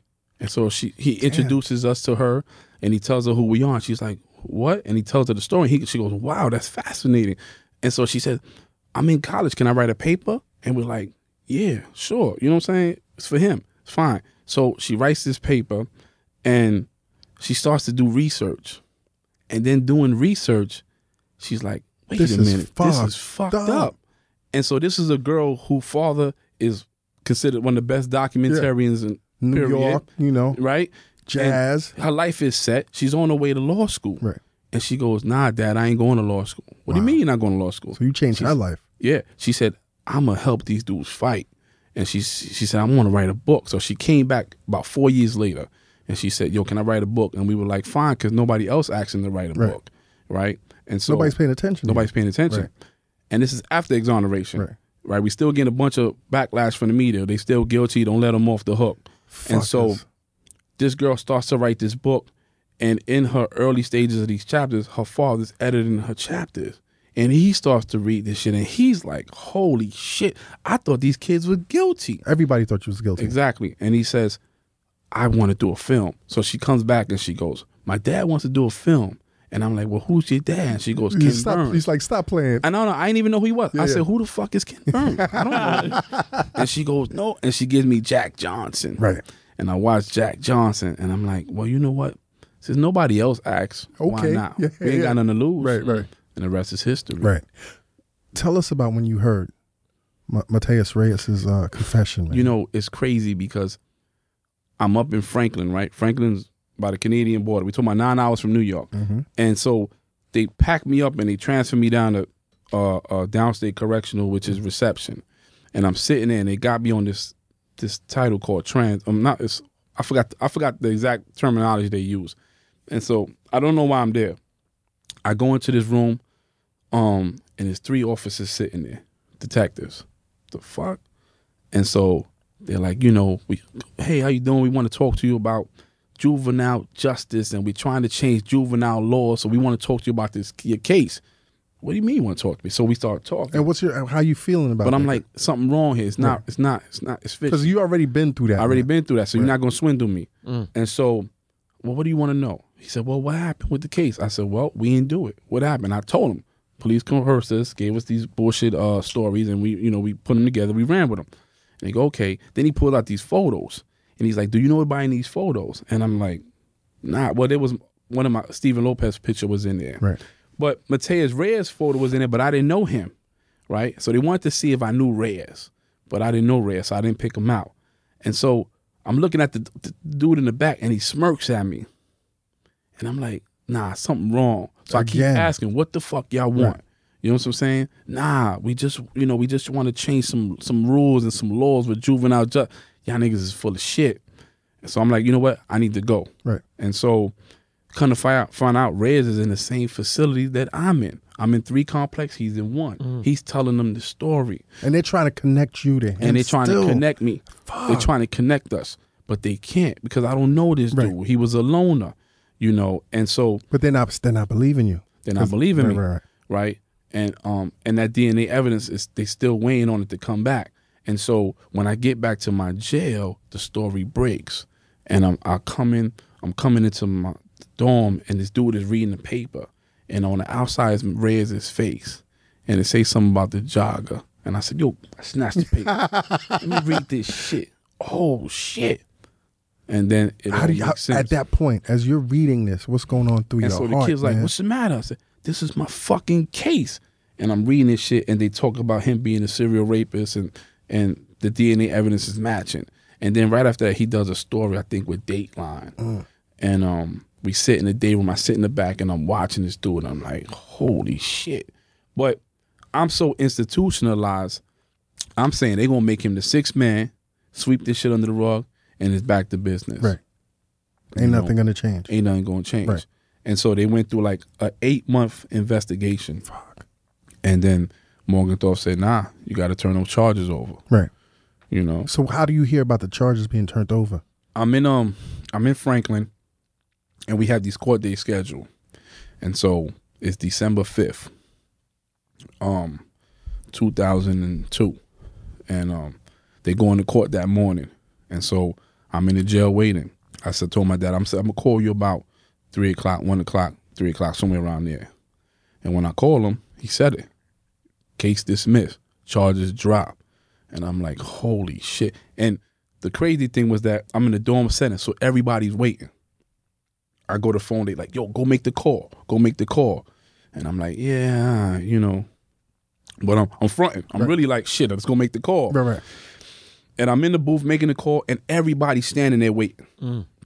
You know, about 20, 30 dudes just waiting. And I come out, and what's up? Case dismissed. And they all just go crazy. That's crazy. Oh, shit. Oh. And they all just start going crazy. CO was like, what the hell's going on? And he's like, you got an innocent man. This dude getting ready to go home. And then one of the dudes, he said, yo, but you here on a drug case? I said, yeah. He said, nah, they got to bring you back down, re-sentence you as a first-time offender. Call your lawyer. Yeah. And when I called him, he was ready on the case. Okay. He said, don't worry, we have you home by Christmas. Right. And I was like, fuck out of here. But he made it happen. And I walked out of there December 21st. Wow. 21st or the 22nd. 2 days before Christmas. Wow. Yeah. And that's when I had to go to Queensboro. And I was literally in Queensboro like maybe 2 or 3 hours. Right. They said this is going to be the fastest process in DOC history. And I walked out to those cameras that day that you see in the film. Yeah. You know. And then I went home and I couldn't answer the phone for like 2 weeks because all the media was just calling my house, you know, trying to get a story. And we wouldn't do no stories until the lawyer said it was cool. Right. You know, and that's how I went. Yo, you know, it's a happy ending, man, but you know, now that it became public that you was wrong, I would imagine that the anger intensified also. Yeah, I mean, it didn't really because even after exoneration, we had so much backlash, right? You know, there were people still saying that we were guilty. Don't let us off. Don't exonerate us. And what are you thinking about these people? Like what? How you feeling about these people? Like that won't accept the facts. You know, I mean, we got to the point that we don't even know what to do with them. Right. You know, no matter how hard you try to prove your case, they still just stuck on the same story.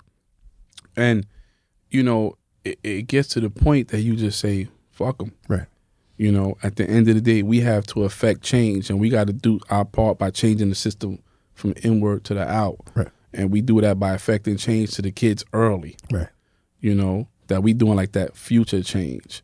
And with them, they still, I mean, things didn't really turn for us until the film. Yeah. So even when the book came out, the Daily News said, you know, they put headlines of thugs and, you know, and whenever we did interviews, it got chopped up.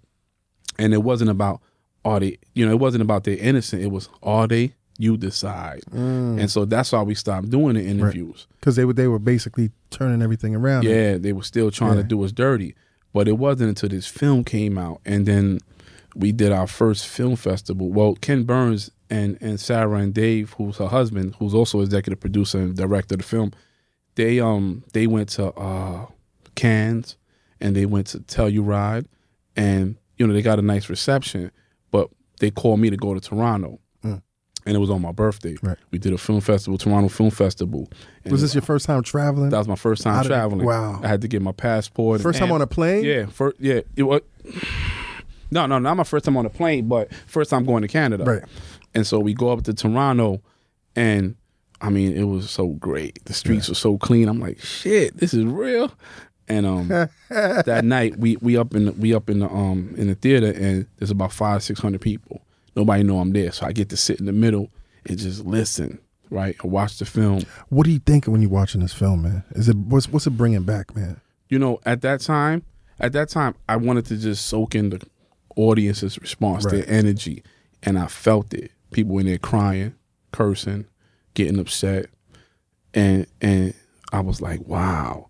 But what happened was when they introduced, after the film was over, they introduced Sarah, Dave, and Ken, and they go up on stage, and then they introduce me. Right. And when I get up there, I get a standing ovation, and they just going crazy. They're going nuts. And afterwards, so many people come up to the front, and everybody wants to hug. How you feeling about this crowd now? No, I'm like, oh shit. But the love that they was giving me, like one lady brought her 2 kids, and she said, my daughter just wants to hug you. And the daughter must have been about 12. Wow. And so when she hugged me, she just breaks down and starts crying, and she's sobbing. And I had to hold her, you know what I'm saying, and talk to her. And then the mother's crying, and she's like, we're so sorry. And that's how the whole thing played out. And Sarah, Ken, and Dave was like, holy shit, we got to bring him to more film festivals. Yeah. This kid is a star right now. Yeah. And I wound up doing at least 30 film festivals. Wow. Like, we was every week we was going somewhere. And are the burn, I don't mean to get in your pockets, man, but are they taking care of you, man? No, you know what? Because we didn't make a deal for no payment because we had the civil suit pending. And the city was just so thirsty to say, Ken Burns is paying them. So we said, nah. So you decided, how are you living? How are you living now? Well, what started to happen was that because of the film festival and because of the film, we started to get requests. And so I wound up going down to the Innocence Project one day because I never been down there. And I went to this woman named Liz Webster. Shout out to Liz Webster. And she goes, Raymond, I get a lot of requests for speakers. Do you speak? And I said, I do a little bit. She said, would you like to? And I said, sure. And once she put me out there, it was over. You know what I'm saying? And so we were still doing a film festival with the Burnses. So she helped you put a price tag. Yeah. Nice. Yeah. Nice. She helped me get an honorarium. Nice. And so I was still doing the film festival. How nice is the honorarium? Nah, they was good. Yeah, they was good. They was good. I can't, It became a full-time job, right? Almost. Yeah. But I'm still working though. Right. You know what I'm saying? Where are you working? At that point, I was working at the gym. Right? Which gym? I was a New York Sports Club. Okay. I was a personal trainer, and then I became a manager. And then when all this stuff started to pick up, I had left and I started working for the union. I worked for 1189 SEIU. Right. I'm at the Pension and Benefits Fund. So I had just started working at the I was in there maybe 3 months. Right. When they saw my face in the Daily News, and it was like, "Oh, you work here?" And I'm like, "Shit, I'm gonna get fired." Right. But they was like, "Nah, you here now. Right. Don't worry about it." Yeah. And so, I was doing both, but there was a lot of and they became really good with me. I got to go do a film festival. They was like, "Go handle your business." I mean, you're the star employee now. Yeah. Yeah. So let's talk about the civil case, man. You guys bring the civil case against the city. Yeah. And these motherfuckers are fighting tooth and nail. Yeah. Yeah. We filed that in 2003. And so Bloomsburg. You know what I'm saying? Yeah, we thinking, this is gonna be done. Right. And they, it's funny because what happened was usually when you get an exoneree, they file a court of claims case, right? Which entitles you to monies based on how long you spent in prison, right? Which is a small figure. And so they was pushing that on us. We're going to take care of you. We got you. Just come on and sit at the table. It's like what? Like roughly what's the figure? You're like? talking, I mean, you can walk away with 500,000. Okay. Somewhere, I mean, it could be even less than that. Right. And so they're sitting there saying, we got you. Just come on down. We're going to straighten this out. But my lawyer was like, no. How did you want to snatch that? No, because 5,000 amongst all of you? No. Like, it might have been about $6-7 million for all 5 of us. Right. And so, but my attorney's such a great attorney. I got Michael Tarif Warren is my attorney. Okay. Roger Wareham. Michael Tarif Warren did legal work for Tupac, and Roger Wareham he's doing a Geneva Convention, and a lot of these dudes is good. Right. And so Michael says, nah, we'll get back to you. Give us a minute. And then he hits him with the federal lawsuit, and they go, what are you doing? And he says, nah, we need everything opened up. Right. Before we even negotiate any type of money, we need this whole thing to be opened up. And like I said earlier, once you file that federal, the feds don't play. They're like, all right, get all those boxes. We find out you holding something, you liable. Right. You better give up everything. And that's how he was able to get all the documents. But Corporation Counsel, some sneaky dudes. And so they start using their tactics. And so what they do is they send you this stack of waivers, right? And they start digging into your history, right? And so for my father, they went back 25 years, right, into his life. And so they start looking to see, was he ever on SSI, workman's comp, anything that could be used as a deduction, right? And then they start to look at how he was as a father, right? Because now they want to establish your credibility. And so... And they're playing dirty. And so that's what they're doing to all of our family members. Because you can only go back so far on me, because I was 14. But my dad, you can go back 25 years and dig into his shit and then be like, oh, you wasn't that good of a parent. You know, if anything, this case probably saved you. And so they was building their case up, which, it became public record that Corporation Counsel spent taxpayer dollars, about $6 million to fight. Right. And Bloomberg is so fucking arrogant. Yeah, Bloomberg, he and I think he went on the strength of Corporation Counsel. But when you look back in Bloomberg's history, Bloomberg worked at Solomon Brothers, which is the same place that Jago worked. Mm-hmm. So that became personal for him. Mm-hmm. I'm not settling nothing. Right. And the tactics that Bloomberg used in the city, as we know, allowed him to stay in for 3 terms. So he was like, I'm not settling this case. Yeah, I fight him. And so they was able to get away, with doing the underhanded stuff and prolonging this case. And then you get in these depositions, and I mean, they dug so deep into our parents' histories, our sisters, our siblings, and they didn't pull no punches. What's the worst shit they pulled out? They try to say, my dad was a bad parent. Right. My sister wasn't there for me. Right. They want phone records, right? From all the times that she picked up a collect call, right?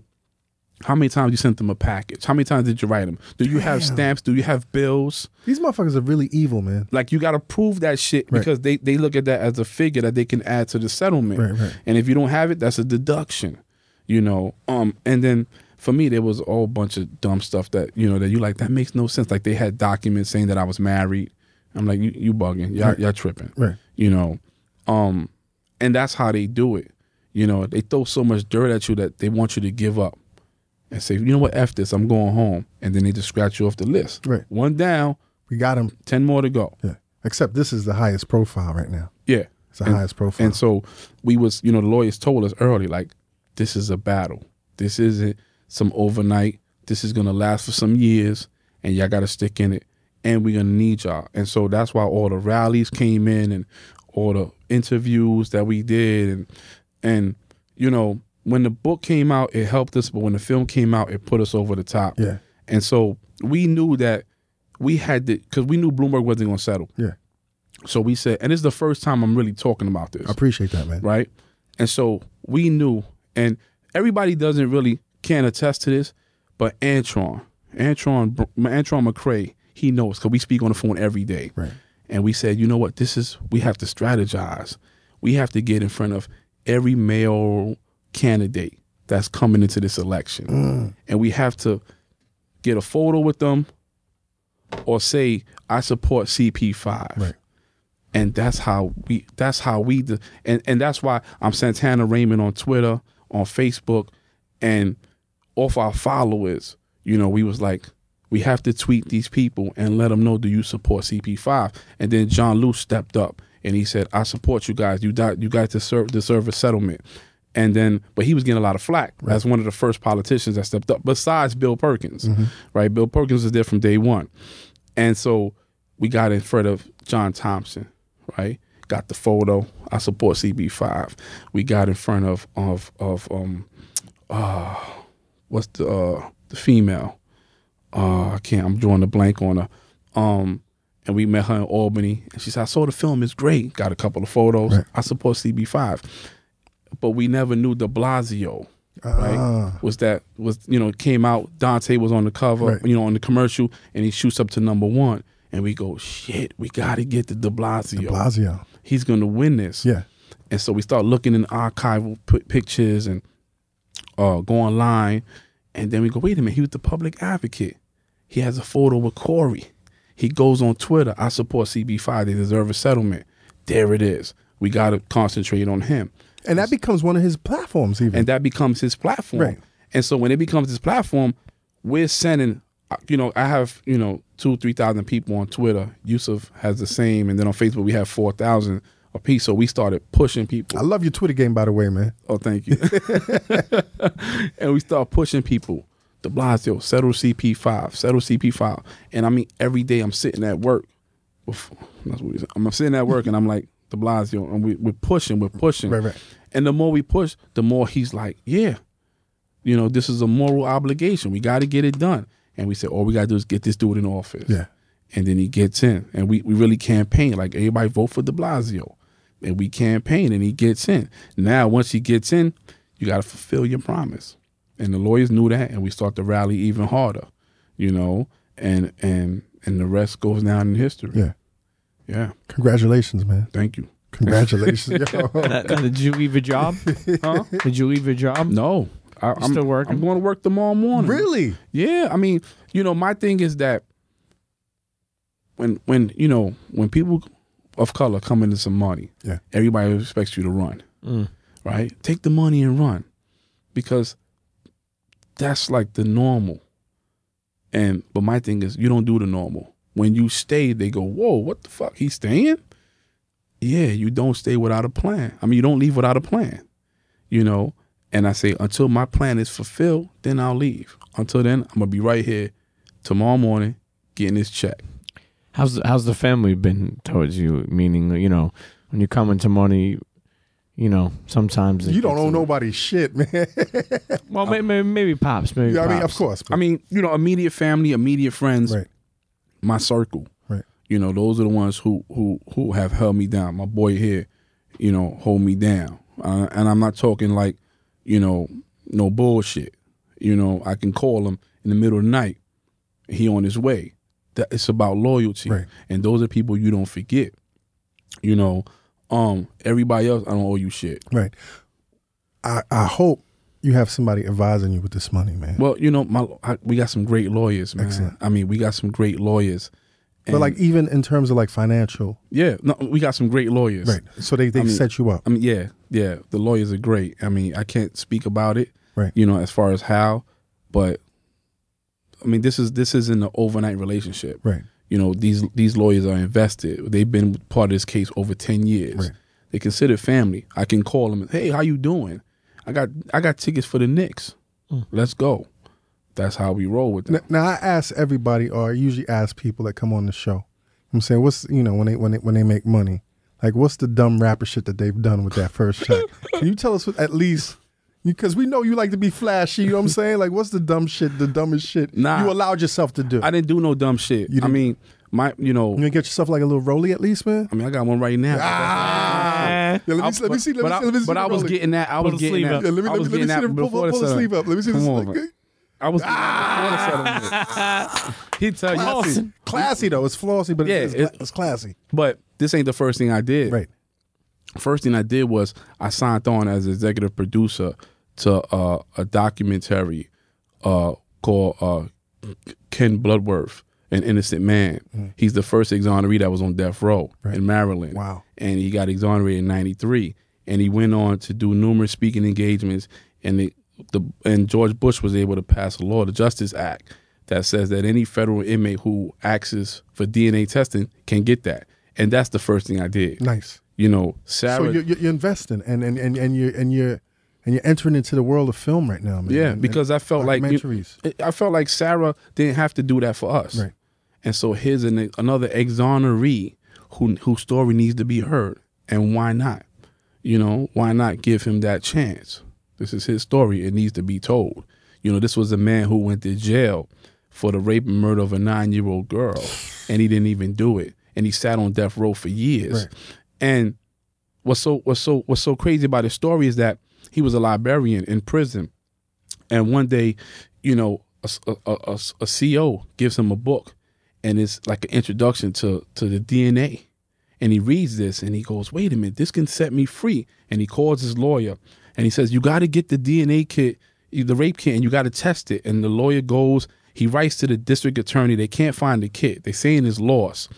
And so the lawyer can't find it, and he runs it to the clerk. And the clerk says, "I know where that kit's at. It's in the judge's chambers in his closet. I can take you to it." and they get the kit and they test it, he's a free man. You know what I'm saying? That's crazy. And so that story needs to be told. Yeah. And I want to do my part to put that out there. You know, how you feel, man? I'm gonna ask you a couple more questions, man. How do you feel about, like, even to this day, man, like Trump? You know what I'm saying? Like, it's the worst thing you could do is pay them. You know what I'm saying? Yeah. Like, how do you feel about, like, particularly Trump? You know, with He's so him, vocal with this shit. you know, been vocal from day one. Yeah. Fuck that asshole. You know, I got a story about him that you know, I don't like to use the word hate lightly because I don't like that word, but yeah, this man said this was the biggest heist in New York City history. Yeah.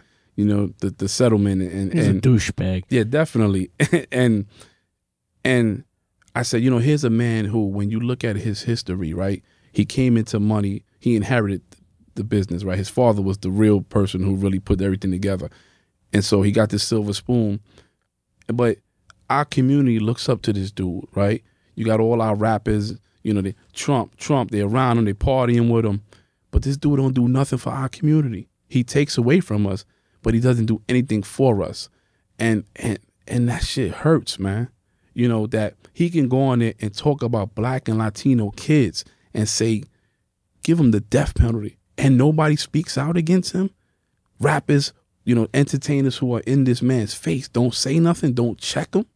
You know, these are the same kids who buy your music. You have a responsibility to the youth. And if he's saying kill us, he'll say kill anybody. Yeah. You know, and I have a mutual friend that works for him. Right. And so, you know, he got into a discussion with one of Trump's head security dudes, right? And so he says, I know Raymond, you know what I'm saying? And the security dude says, really? Well, I would like to talk to him. And so he calls me and he says, Ray, you know, this dude, he's Trump's ace. This is, before you get to Trump, you got to get through him. Right. He's a smart dude. He wants to talk to you. And so I say, and why does he want to talk to you like that? I guess, you know, he had a lot of questions that he wanted to answer, that he wanted answers for. And he probably thought I was going to fold under pressure. And he wanted to be like, yeah, you know what? I spoke to Ray. Them motherfuckers is guilty. And so I said, I ain't got nothing to hide. Tell him we can meet.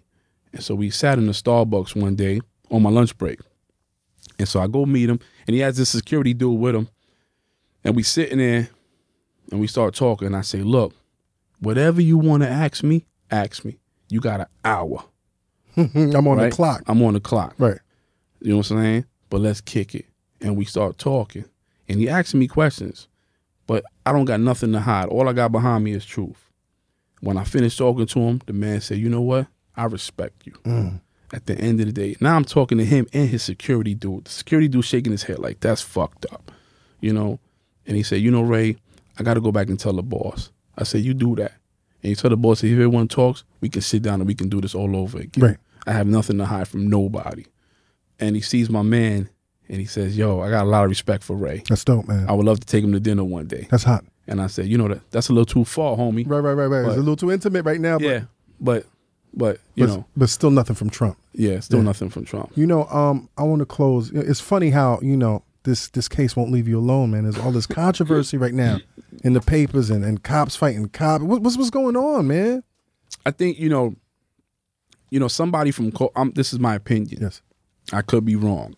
But I think that somebody from Corporation Counsel, you know, took a document and they leaked it to the Daily News.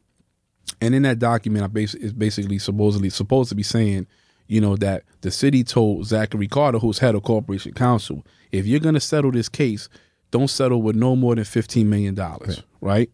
But if you're sitting there saying we guilty, why settle at all? And so they make it seem like they gave us the ultimatum, either the $15 million or let's go to trial. And we're like, don't sit here front. Like, we've been ready to go to trial 5-6 years ago. We pulled out first. That's right. Y'all the ones who kept prolonging this shit. And so, you know, and then they put the blame on Zachary Carter and say, well, we told you $15 million and you settled for 41. So now they're trying to make him the enemy. But I personally think that if somebody in Corporation Counsel who probably thought they was going to get Zachary's position and they didn't get it and they bitter. You know what I'm saying? And they got this deep-rooted hate against us because Linda Fairstein likes to go down there and hang out with them dudes. During our court proceedings, during the civil case, she has come to the courthouse numerous times, sat there with them dudes with about 20 interns and try to Shits and intimidate. giggles. Yeah, and then try to intimidate people. Right. So somebody in corporation counsel is really friendly with her, and so that's where it comes from.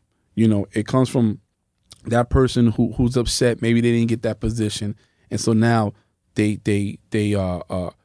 put that stuff out there, and then Pat Lynch, who's the PBA president of the union, he jumps on that quick, because for whatever reason, whatever he wants to be done, his voice isn't being heard. Right. So now he wants to use us as a stepping stool and said, de Blasio, this is where our money's going. Yeah. And so they're trying to start this campaign, which is really against de Blasio and Zachary Carter.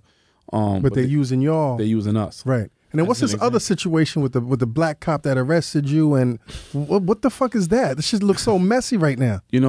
This is a detective. That's the arresting officer. Yeah. His name is Eric Reynolds. The one that quote unquote invented the term or came up with the term wildin'. So he's the one that apprehended me and Steven Lopez. And so, he when you look at his testimony, I mean, if he got on the stand and he had to testify, his testimony ain't gonna last no more than 30 minutes. Right. So he's really irrelevant to this case. And so it's him trying to make himself bigger than what he is. And he sits there and he says, I'm the first police officer in my report who wrote Wilding and Wolfpack. And we're like, really? Like, you really want that credit? I know, right? You're really that thirsty, son? You're really that thirsty, son, that you want to really sit there and make your position bigger than what it really is. And he says, how come I wasn't named in the lawsuit? And I said, you know why? Because you ain't do shit. Because you're a fuck boy. Exactly. He's an ultimate fuck boy. and he, I mean, at the end of the day, we talking about the Hardigans, we talking about the Arroyos, we talking about Mike Sheen, the Homicide North Detective Squad are the ones who was really in the middle of this whole. Masterminded this shit. Exactly. You know what I'm saying? And they presented it to Elizabeth Lederer and Fairstein, and they made the decision to push it forward. Yeah. That's it right there. That's the nucleus, not Reynolds. Reynolds ain't got shit to do with nothing. Yeah. What's your relationship like with the other members of the Central Park Five, man?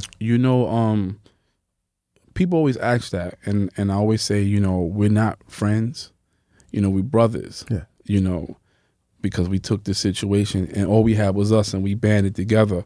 Antron McCray calls me every morning. And when I tell you every morning, he calls me every morning for years. I just spoke to Kevin the other day and I spoke to Yusuf today. Right. So we always speak. We going to the Giants game this Sunday. That's hot. Shout out to Harry Carson. Yes. Good friend of ours. And so we're going to watch Giants and 49ers. Nice. What's up with Corey, man? Corey, I haven't spoken to in a while. And Corey, his situation. It's so fucked up. Yeah. He been through a lot. And that isn't something that's going to fix itself overnight. Right. You got to give the man time. And now he's in a situation that's even worse because people always assume settlement, money. So all these people are coming at him, and he has to back them off. And you got to give the brother time to, come around. Right. Have you done any counseling, man, or like therapy? No. My counseling is done when I go out there and I speak in front of them 200 or 300 kids, that we, so many of those speaking engagements that we do, throughout the year, through all these colleges all across the state. And that becomes my therapy when I get to sit there and just vent, And talk about your time. Whew, and I feel great. Vent with a purpose, man. Yeah, vent with a purpose. What's next for you, man? What's next for you guys, man, all together and individually? Well, we got some things that we're trying to put together. Mm-hmm. I told you there's the documentary about Kurt Bloodworth, which should be out in March. There might be a foundation in there somewhere, because now that we have this platform and we talking to these kids, we want to dig a little deeper into that. We want to give more. And so a foundation is a perfect way to do that. Right. Have all these people coming in, give ideas, and let's strengthen our communities. And the reason and how we do that is by strengthening their minds, to equip them with life, to get them ready, and that's the best thing that's the best gift you can give anybody is an education. Yeah. You went through the worst period, through one of the worst eras of New York. But here we are in 2014, stop and frisk, gentrification, the whole nine. What do you think has gotten better or worse? I think that it has camouflage, and it has shifted. Where before it might have been more blatant, now it's done behind the scenes. It's strategically done to us. Stop and frisk, again, just like the super predator. Stop and frisk was a tool that was used to instill fear into the people, to tell people to say to the police, do something, And so now when they start coming in there and they come into our neighborhoods and they snatching up our kids, nobody says anything, But what happens is that, as the statistics say, 1% results in arrest. So that means there's me and you and us that's coming home from work and we're being stopped. Right. And so it's not, what is it really used for? It's not really to prevent crime. It's just to scare people. Right. And I think that when we look at those tactics, we have to question those who are in positions of power, those at the top. We sit there and say the police is the problem, but somebody's giving the police the rules. Somebody's brainwashed them to go out there. Because they're not that smart. They're not that smart to mastermind this shit. Exactly. Right. You know what I'm saying? So it has to come from somewhere. And then you have these officers who testified at the stop and frisk trial that they were given quotas, 5 stops a day, 1 arrest. So you're putting these dudes under pressure to perform this duty that they probably don't really want to do, And so we have to look at those who are in positions of power, who make these policies, procedures, and these rules, and also our politicians. We have to hold everybody accountable. That's why the power of the vote is so real. I go and I vote all the time. It's so, especially to our communities. Yeah. Because that's what they respect. They respect when we come out in these numbers. Mm-hmm. You come with 5 people, they give you a nod. You come with 5,000, they're ready to talk. Yeah. And that's the old way of doing things. Yeah. It's about the numbers. If your ratings don't have these numbers, they're ready to shut you down. Yeah, you ain't about shit. You ain't about shit. If you're not representing, man. So now that you finally out, man, and your life is completely different and you completely free, man, what are you listening to these days? There's Jay-Z, there's Rick Ross, Rose. Rose. Shout out to Bel Air. I like that. Yeah. But I'm from Harlem, so I can't, Jim, Cameron, I still got to Dipset all day. Yeah. That joint he got with A-Track is it's bananas. But I still go back and I find myself, I used to not be like that. I was always like, once you move forward. Right. But then I started hitting up some of the oldies, P. Rock, CL Smooth, Public Enemy. 50? 50, oh yeah, 50. That's my workout music. Okay. Especially some of the new stuff, the whole G-Unit stuff.